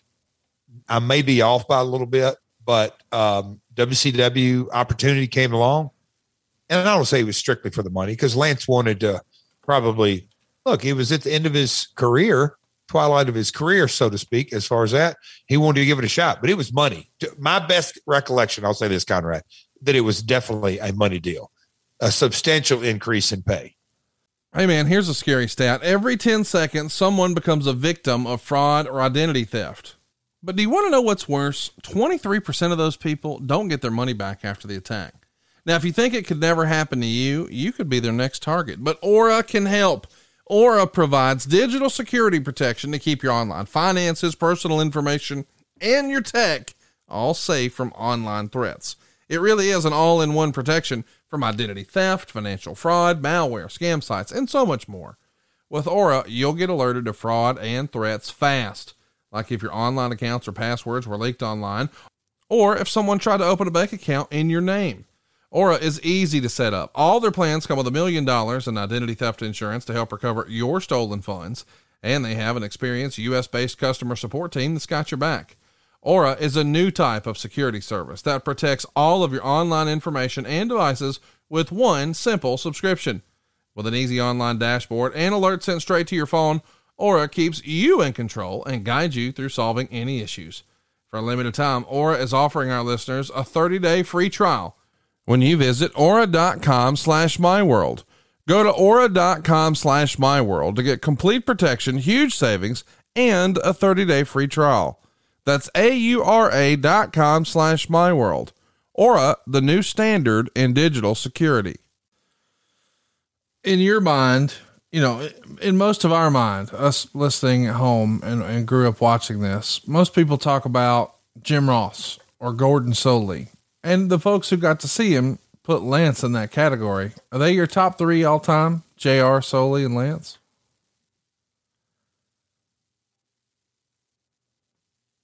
It is, because it's almost like, and this is probably going to be a crappy announcer, but it's like genre of music: country, rock, blues. Like the Memphis was a certain style, if you will. So as far as, I'll say, territory wrestling, and I've listened to a lot of Gordon Solie.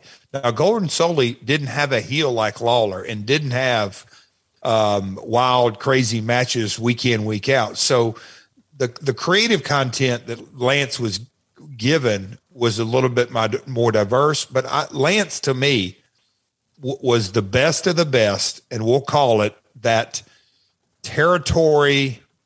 You can't, I hate to be repetitive. He's not a play-by-play or color. He's the host of the show.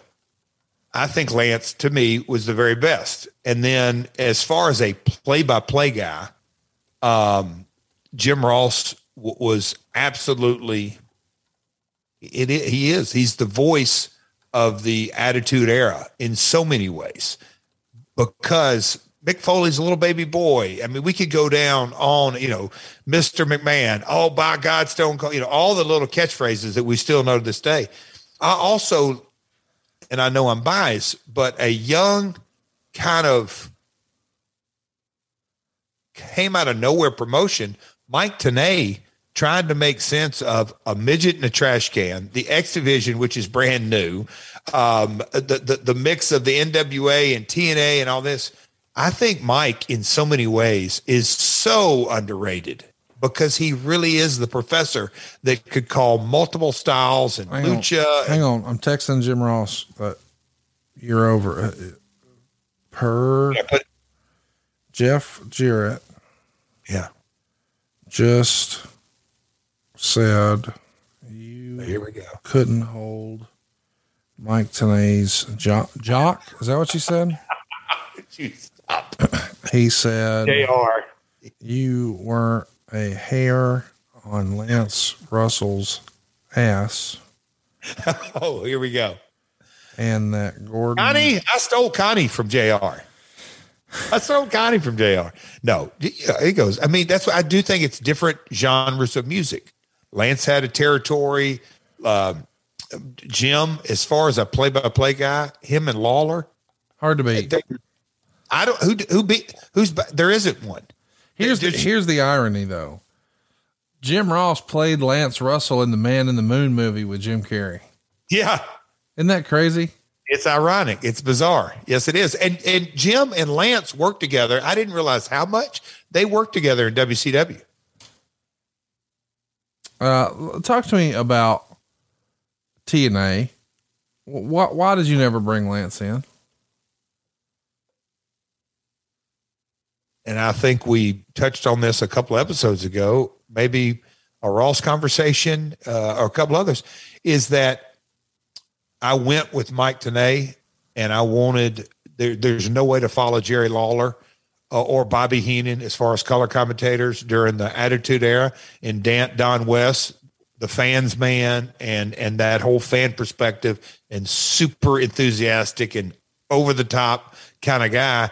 It was, we had one show budget. It obviously goes without saying, but the team of Tenay and West is who I wanted to go with, and I didn't want to cloud that vision at all. Josh Matthews got a look.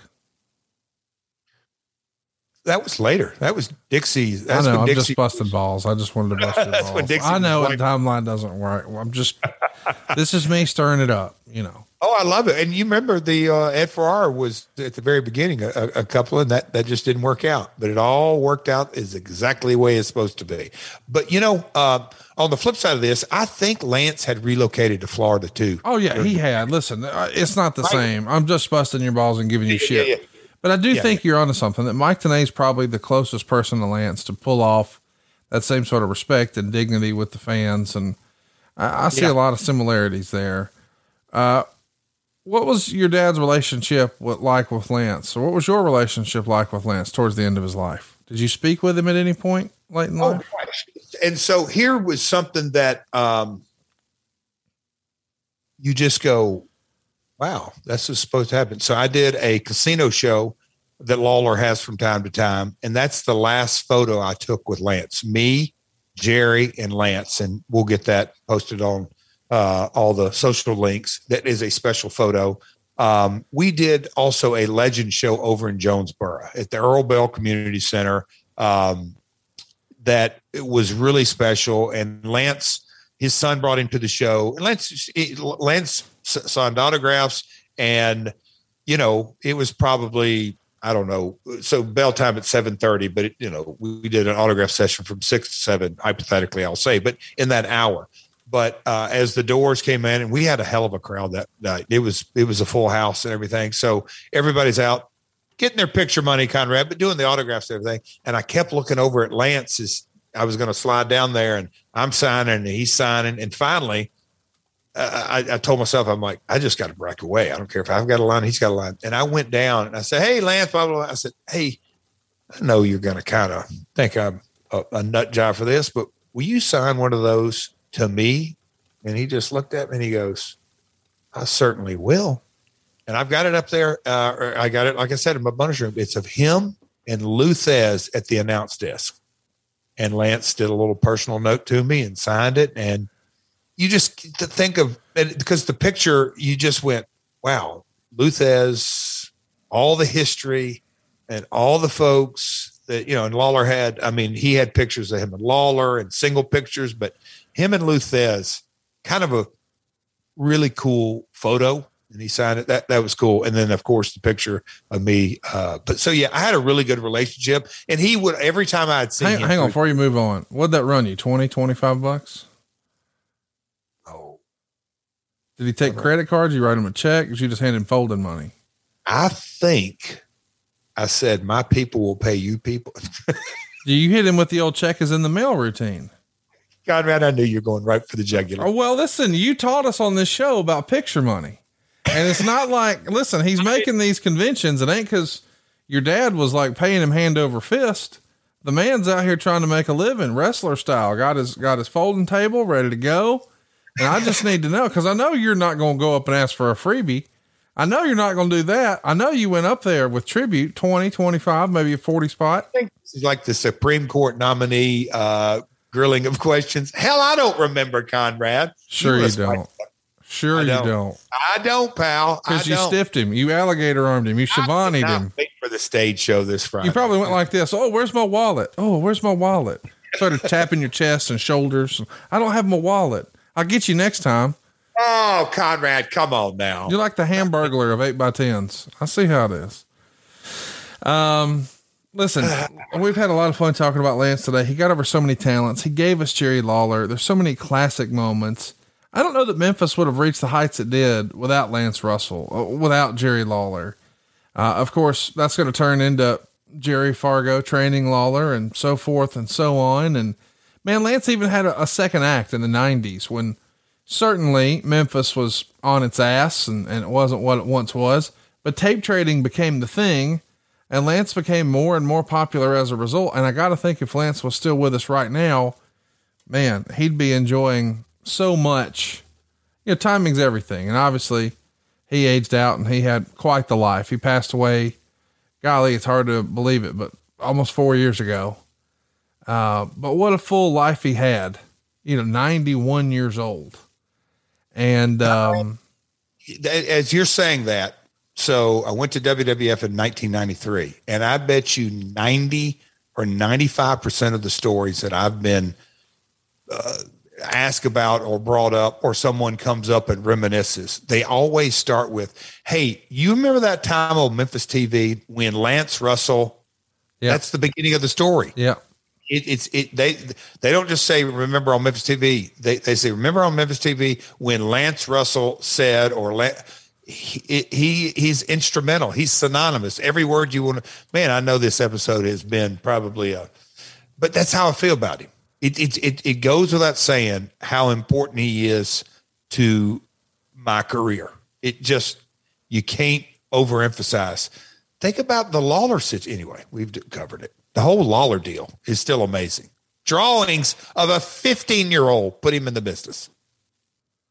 I will never forget watching all those old classic tapes, being so excited because I didn't grow up in the era where I could access Memphis TV from here, or B, old enough to do it. I mean, yep. But the tape trading thing, I was just enamored with this studio wrestling. And I know a lot of the country saw the 605 TBS show, no arguing that, but as far as a regional thing, Memphis was in high regard, and a lot of that, an untold amount, is Lance Russell, and his fingerprints are all over it. And I'm glad we got to pay tribute to him today.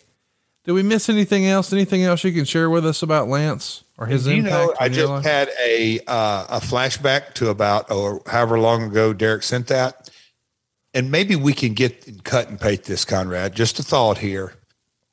Going to tip a cat to my buddy, but no, I wonder what the Meltzer obit said about Lance, because of, and maybe Derek's covered, maybe that's in that, but Dave always,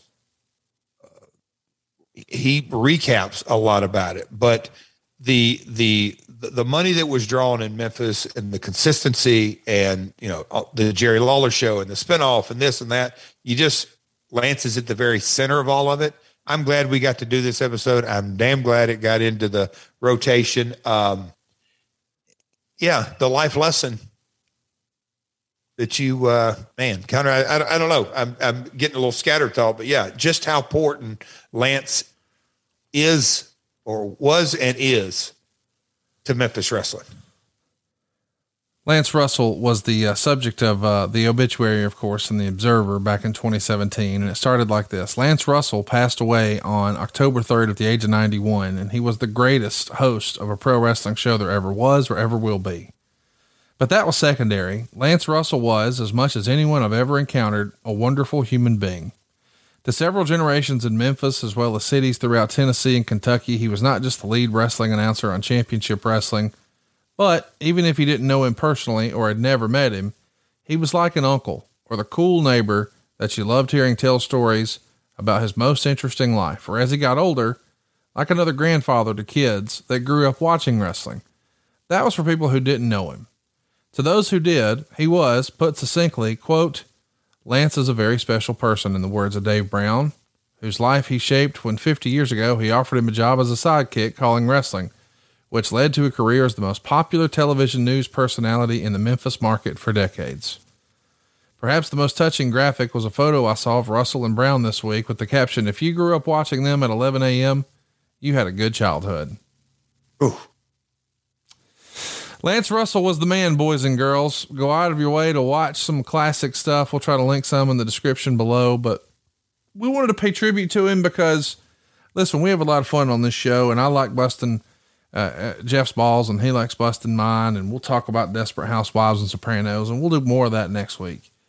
But this is a time where we're all celebrating the nostalgia of pro wrestling. That's really what our podcasts are all about, right? And I think everybody knows that I consider Jim Ross the voice of professional wrestling. He's the voice I grew up on. And I hear all the time that Tony Schiavone is the voice of my childhood. But for the folks who grew up in that region, no one will ever compare to Lance Russell. Just like for folks who grew up in the Carolinas, no one will ever compare to Bob Caudle. And I don't think for whatever reason that Lance Russell and Bob Caudle really get their flowers. And you weren't really in a position to spend much time with Mr. Caudle, but you were with Lance. And I'm glad that we got to celebrate his contributions a little bit here today, because his contribution is more than Memphis.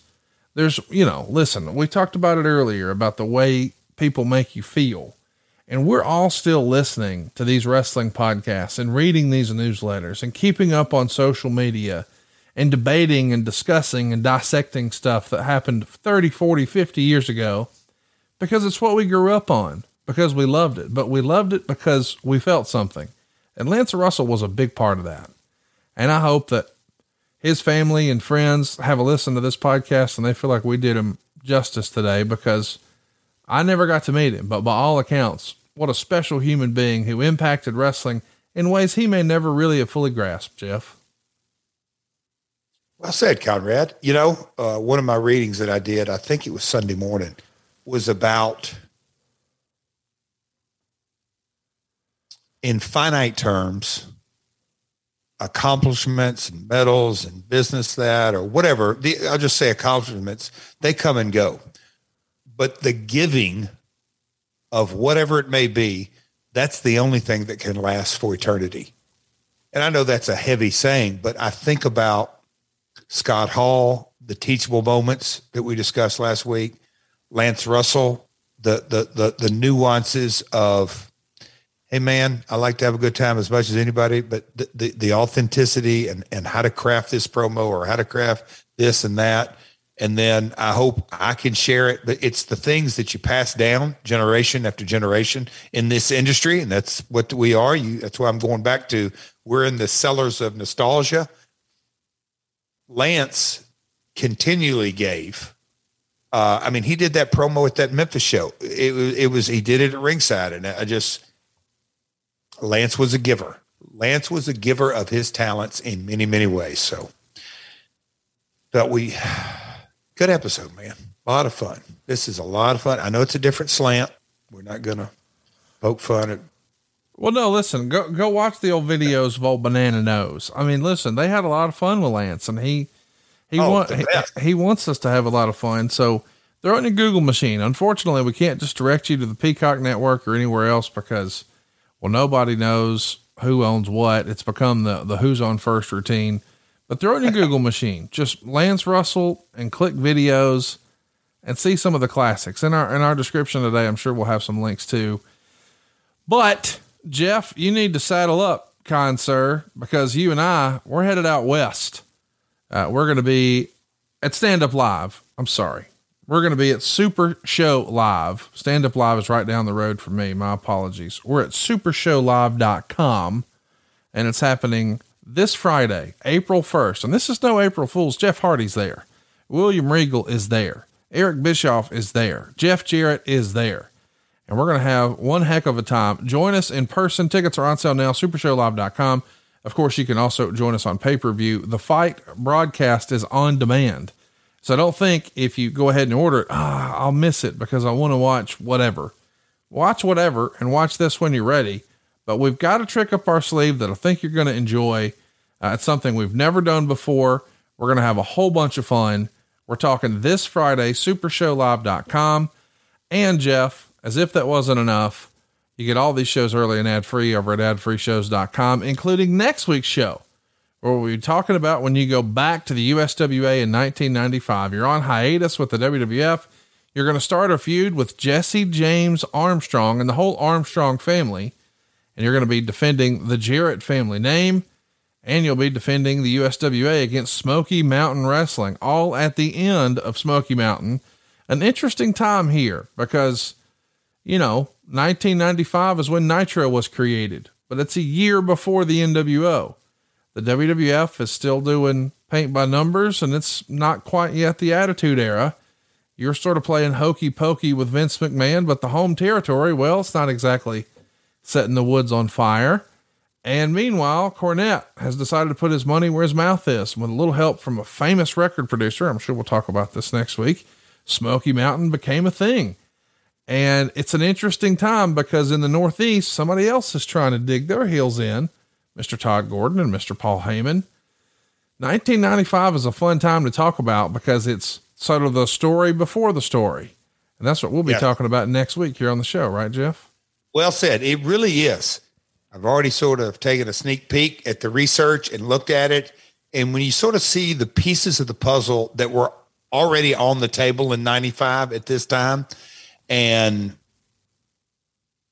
in a lot of ways, just where WCW was at the end of 95 and what was to come, and why our pal over at 83 Weeks, who's going to be at supershowlive.com, just the pieces of the puzzle that were on the table in so many different ways.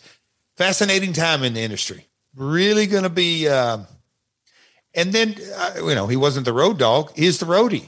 And his first, we'll call it, and I didn't really connect this. This is his first main event run. Yes, it was on a very small stage, being the Territories, but this is Brian's first main events. You know, and his in-ring work, it was, I never had a doubt in it, but a lot of people, I guess, as I read the research, they're like, yeah, this was his first one. So no, it'll be fun to dive off into, Rhodey. You know, what's kind of fun for me, Jeff, is, you know, growing up in Alabama, people make fun of Alabama nationally. You know, they think Alabama's this or that. Now, you've been to Huntsville and you recognize that Huntsville, well, it's like a cultural island from the rest of Alabama. However, a lot of people poke fun at Alabama. But, you know, one of the things I learned as a kid was, at least we ain't Mississippi, you know, because Mississippi sucks. Their schools are up. I mean, if you want to look at the worst list of anything, Mississippi's near the top or the bottom, depending on what we're looking at. So I just sometimes really took solace in that as a kid. But now doing this show with you, you know, listen, I'm from Alabama, born and raised. I don't hear myself with an accent. Occasionally a word will slip out and I'll be like, oh, that sounded a little country. But what the hell are we going down this road? But getting to do this show with you and hearing you say, Brian, Sean, every week, I want to do a show where you have to say Brian and Sean over and over and over. Those are my two favorite words that you pronunciate besides original. Original will always be number one. Brian, is that a correct enunciation? No. Give me the double J word. Brian. It's got an extra syllable when you do it. Brian. I mean, it's fucking wonderful. I love it. Brian and Sean. I did Sean and Brian. So I say Sean. I mean, it's so great. I'm not even kidding around. Like, no, it's endearing. This is called Conrad Chastises. No, Double J. It's not. Yes. I'll tell you. You know why a lot of people are listening? You've seen our shows picking up steam. I mean, you're getting those notifications of those direct deposits. We're picking up steam, Daddy. Point being, I've seen a lot of commentary that a lot of folks who live in different areas of the world, they like to listen to two old Southerners talk about wrestling. And I think so. It's a compliment. I'm not buying it. I am not buying your flowery. I love it. Please just keep doing that. Flowered it up, backhanded compliment. Dude, I really love the way you pronounce. I'm going to need at our super show. Promise me you will say Brian and Sean. I mean, when you're talking about the click, God, just over and over. I can't wait that we should do what is see if we can't get Regal to say Flower and Brian and Sean. Oh God. That Blackpool accent. Here's what somebody had a great idea on Twitter. Maybe it was Reddit. There was just a great idea last week that said, what would be awesome is if instead of taking Gordon Ramsay to these nightmare kitchens and having him just ether these folks, what if we took William Regal to indie shows and just let him just go bananas? I think that would be money. I love it. But what would be great is if you went to and you talked to the promoter about what a dumbass he is and how he doesn't know how to draw money. He can talk about the mechanics of the actual match, but then you guys get in the car and sort of recap, and neither one of you have a fucking clue what the other one's saying. Yeah. Get me the translator. We'd have to put subtitles at the bottom. It would be so good. Oh, I can't wait. I hadn't seen Regal in forever. He still looks the same. I saw him on TV. I saw him in 18. I hadn't seen him in person. I guess that was 19. So yeah, I'm excited, man. I am. Oh, Nero. He's got some fascinating WrestleMania stories. I think Jeff Hardy might be one of the most interesting people in the history of wrestling. Fascinating. Really? I mean, truly, when you think about just the influence he had in wrestling, I mean, from a tag team wrestler to a singles performer to he's been everywhere. He's done everything up and down the card all over, moved major merch money the whole time, but did crazy daredevil stuff, but still did it for, 30 years. Still doing it. Started as an enhancement guy and made guys like Razor Ramon look like $1 million. They requested him and he's sneaking in underage. And oh, by the way, he's super artistic. He likes to just use a lawnmower and a weed eater to do designs in his grass. And then he'll paint his face up different every night. And oh, by the way, he also is a musician. Like, he's a real Renaissance man in a way when you think about it, and he's going to be there with us. Don't forget, you can pre-order and get that special trading card. I'm telling you, I had a friend the other day say, "Hey man, what do I need to do to get 12 of these?" And I'm like, buddy, I think you need to order the pay-per-view 12 times. I don't know what to tell you, because they're not even giving me any. But it's going to be the most collectible card around. We're talking Jeff Hardy, his first non-WWE, his first non-TNA card. And it is going to be available only when you pre-order at supershowlive.com, or make plans to join us, Jeff. Goodness sake. Conrad, this is a Ask Conrad Anything, quick, down and dirty.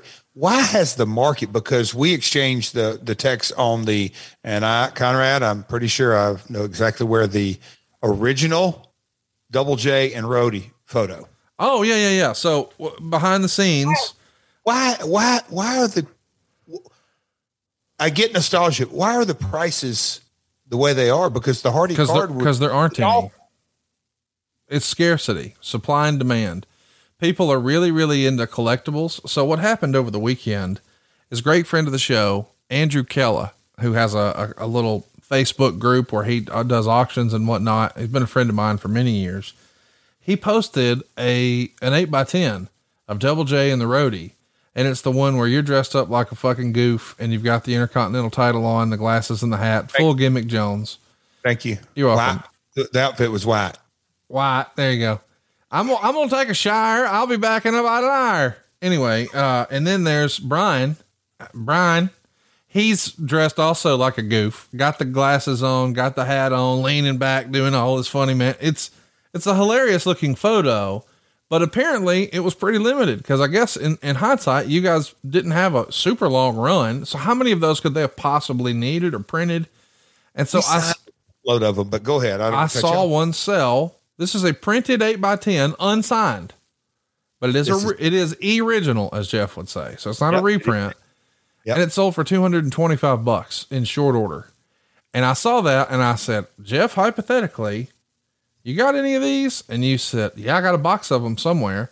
Now I'm not putting any pressure on you, but hypothetically, if you strut ass through WrestleCon this weekend, hypothetically, you might be able to pick up signatures on that. Hypothetically. Yep. Cause Jeff, whatever's in that warehouse, this elusive warehouse you've been telling me about for a freaking year, I just want to see inside what's going on in there. I mean, look at these empty spots behind me. I'm missing some boots. I loaned to WWE Vader's boots and Dusty's boots.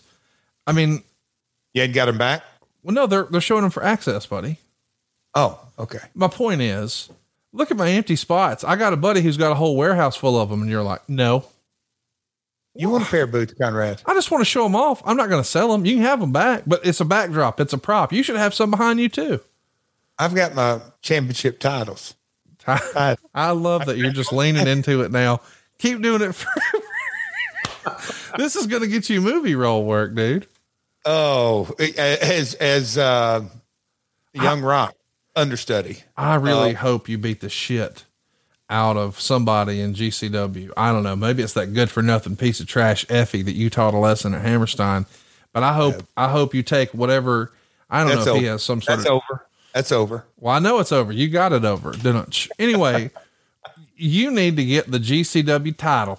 I want to see that GCW title behind you and put it next to Big Gold and the Dome Globe. Ooh. Just take down the Intercontinental. Here's the GC dub. There you go. These are my titles. Titles. Yeah. See if Brian or Sean want to see if they can get one from. I'm not going to be able to quit thinking about that tonight. It just tickles me. Brian and Sean. Inside, I'm just crumbling. I'm like, God almighty. I know I got. No, I say it too. I have weird words. I can't. Here's a pro tip. You know what Mr. Perfect's real name was, right? Kurt what? Hennig. Can't say it. Hennig. I say Hennig. It's Hennig. It's Hennig. I always put an ing and I can't make myself stop. Kurt Hennig. I can't do it. So listen, we've all got words that are like Big Booty Judy, Cassio's wife. She can't say rural. So like you or I live in a suburban area.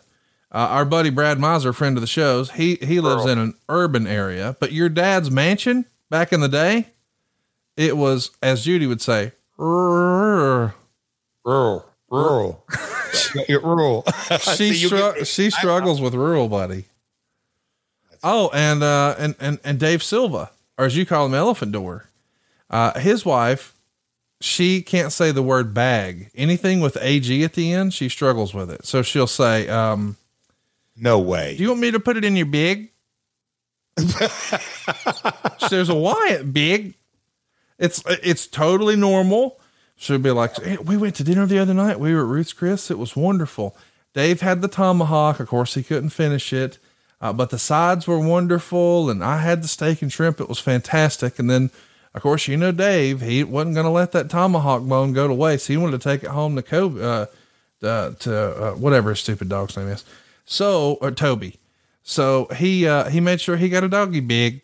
And you're like, wait a minute, what happened right there? What did you just say? Doggy big. And so then you hit me with your Brian, Sean, just gets all over me.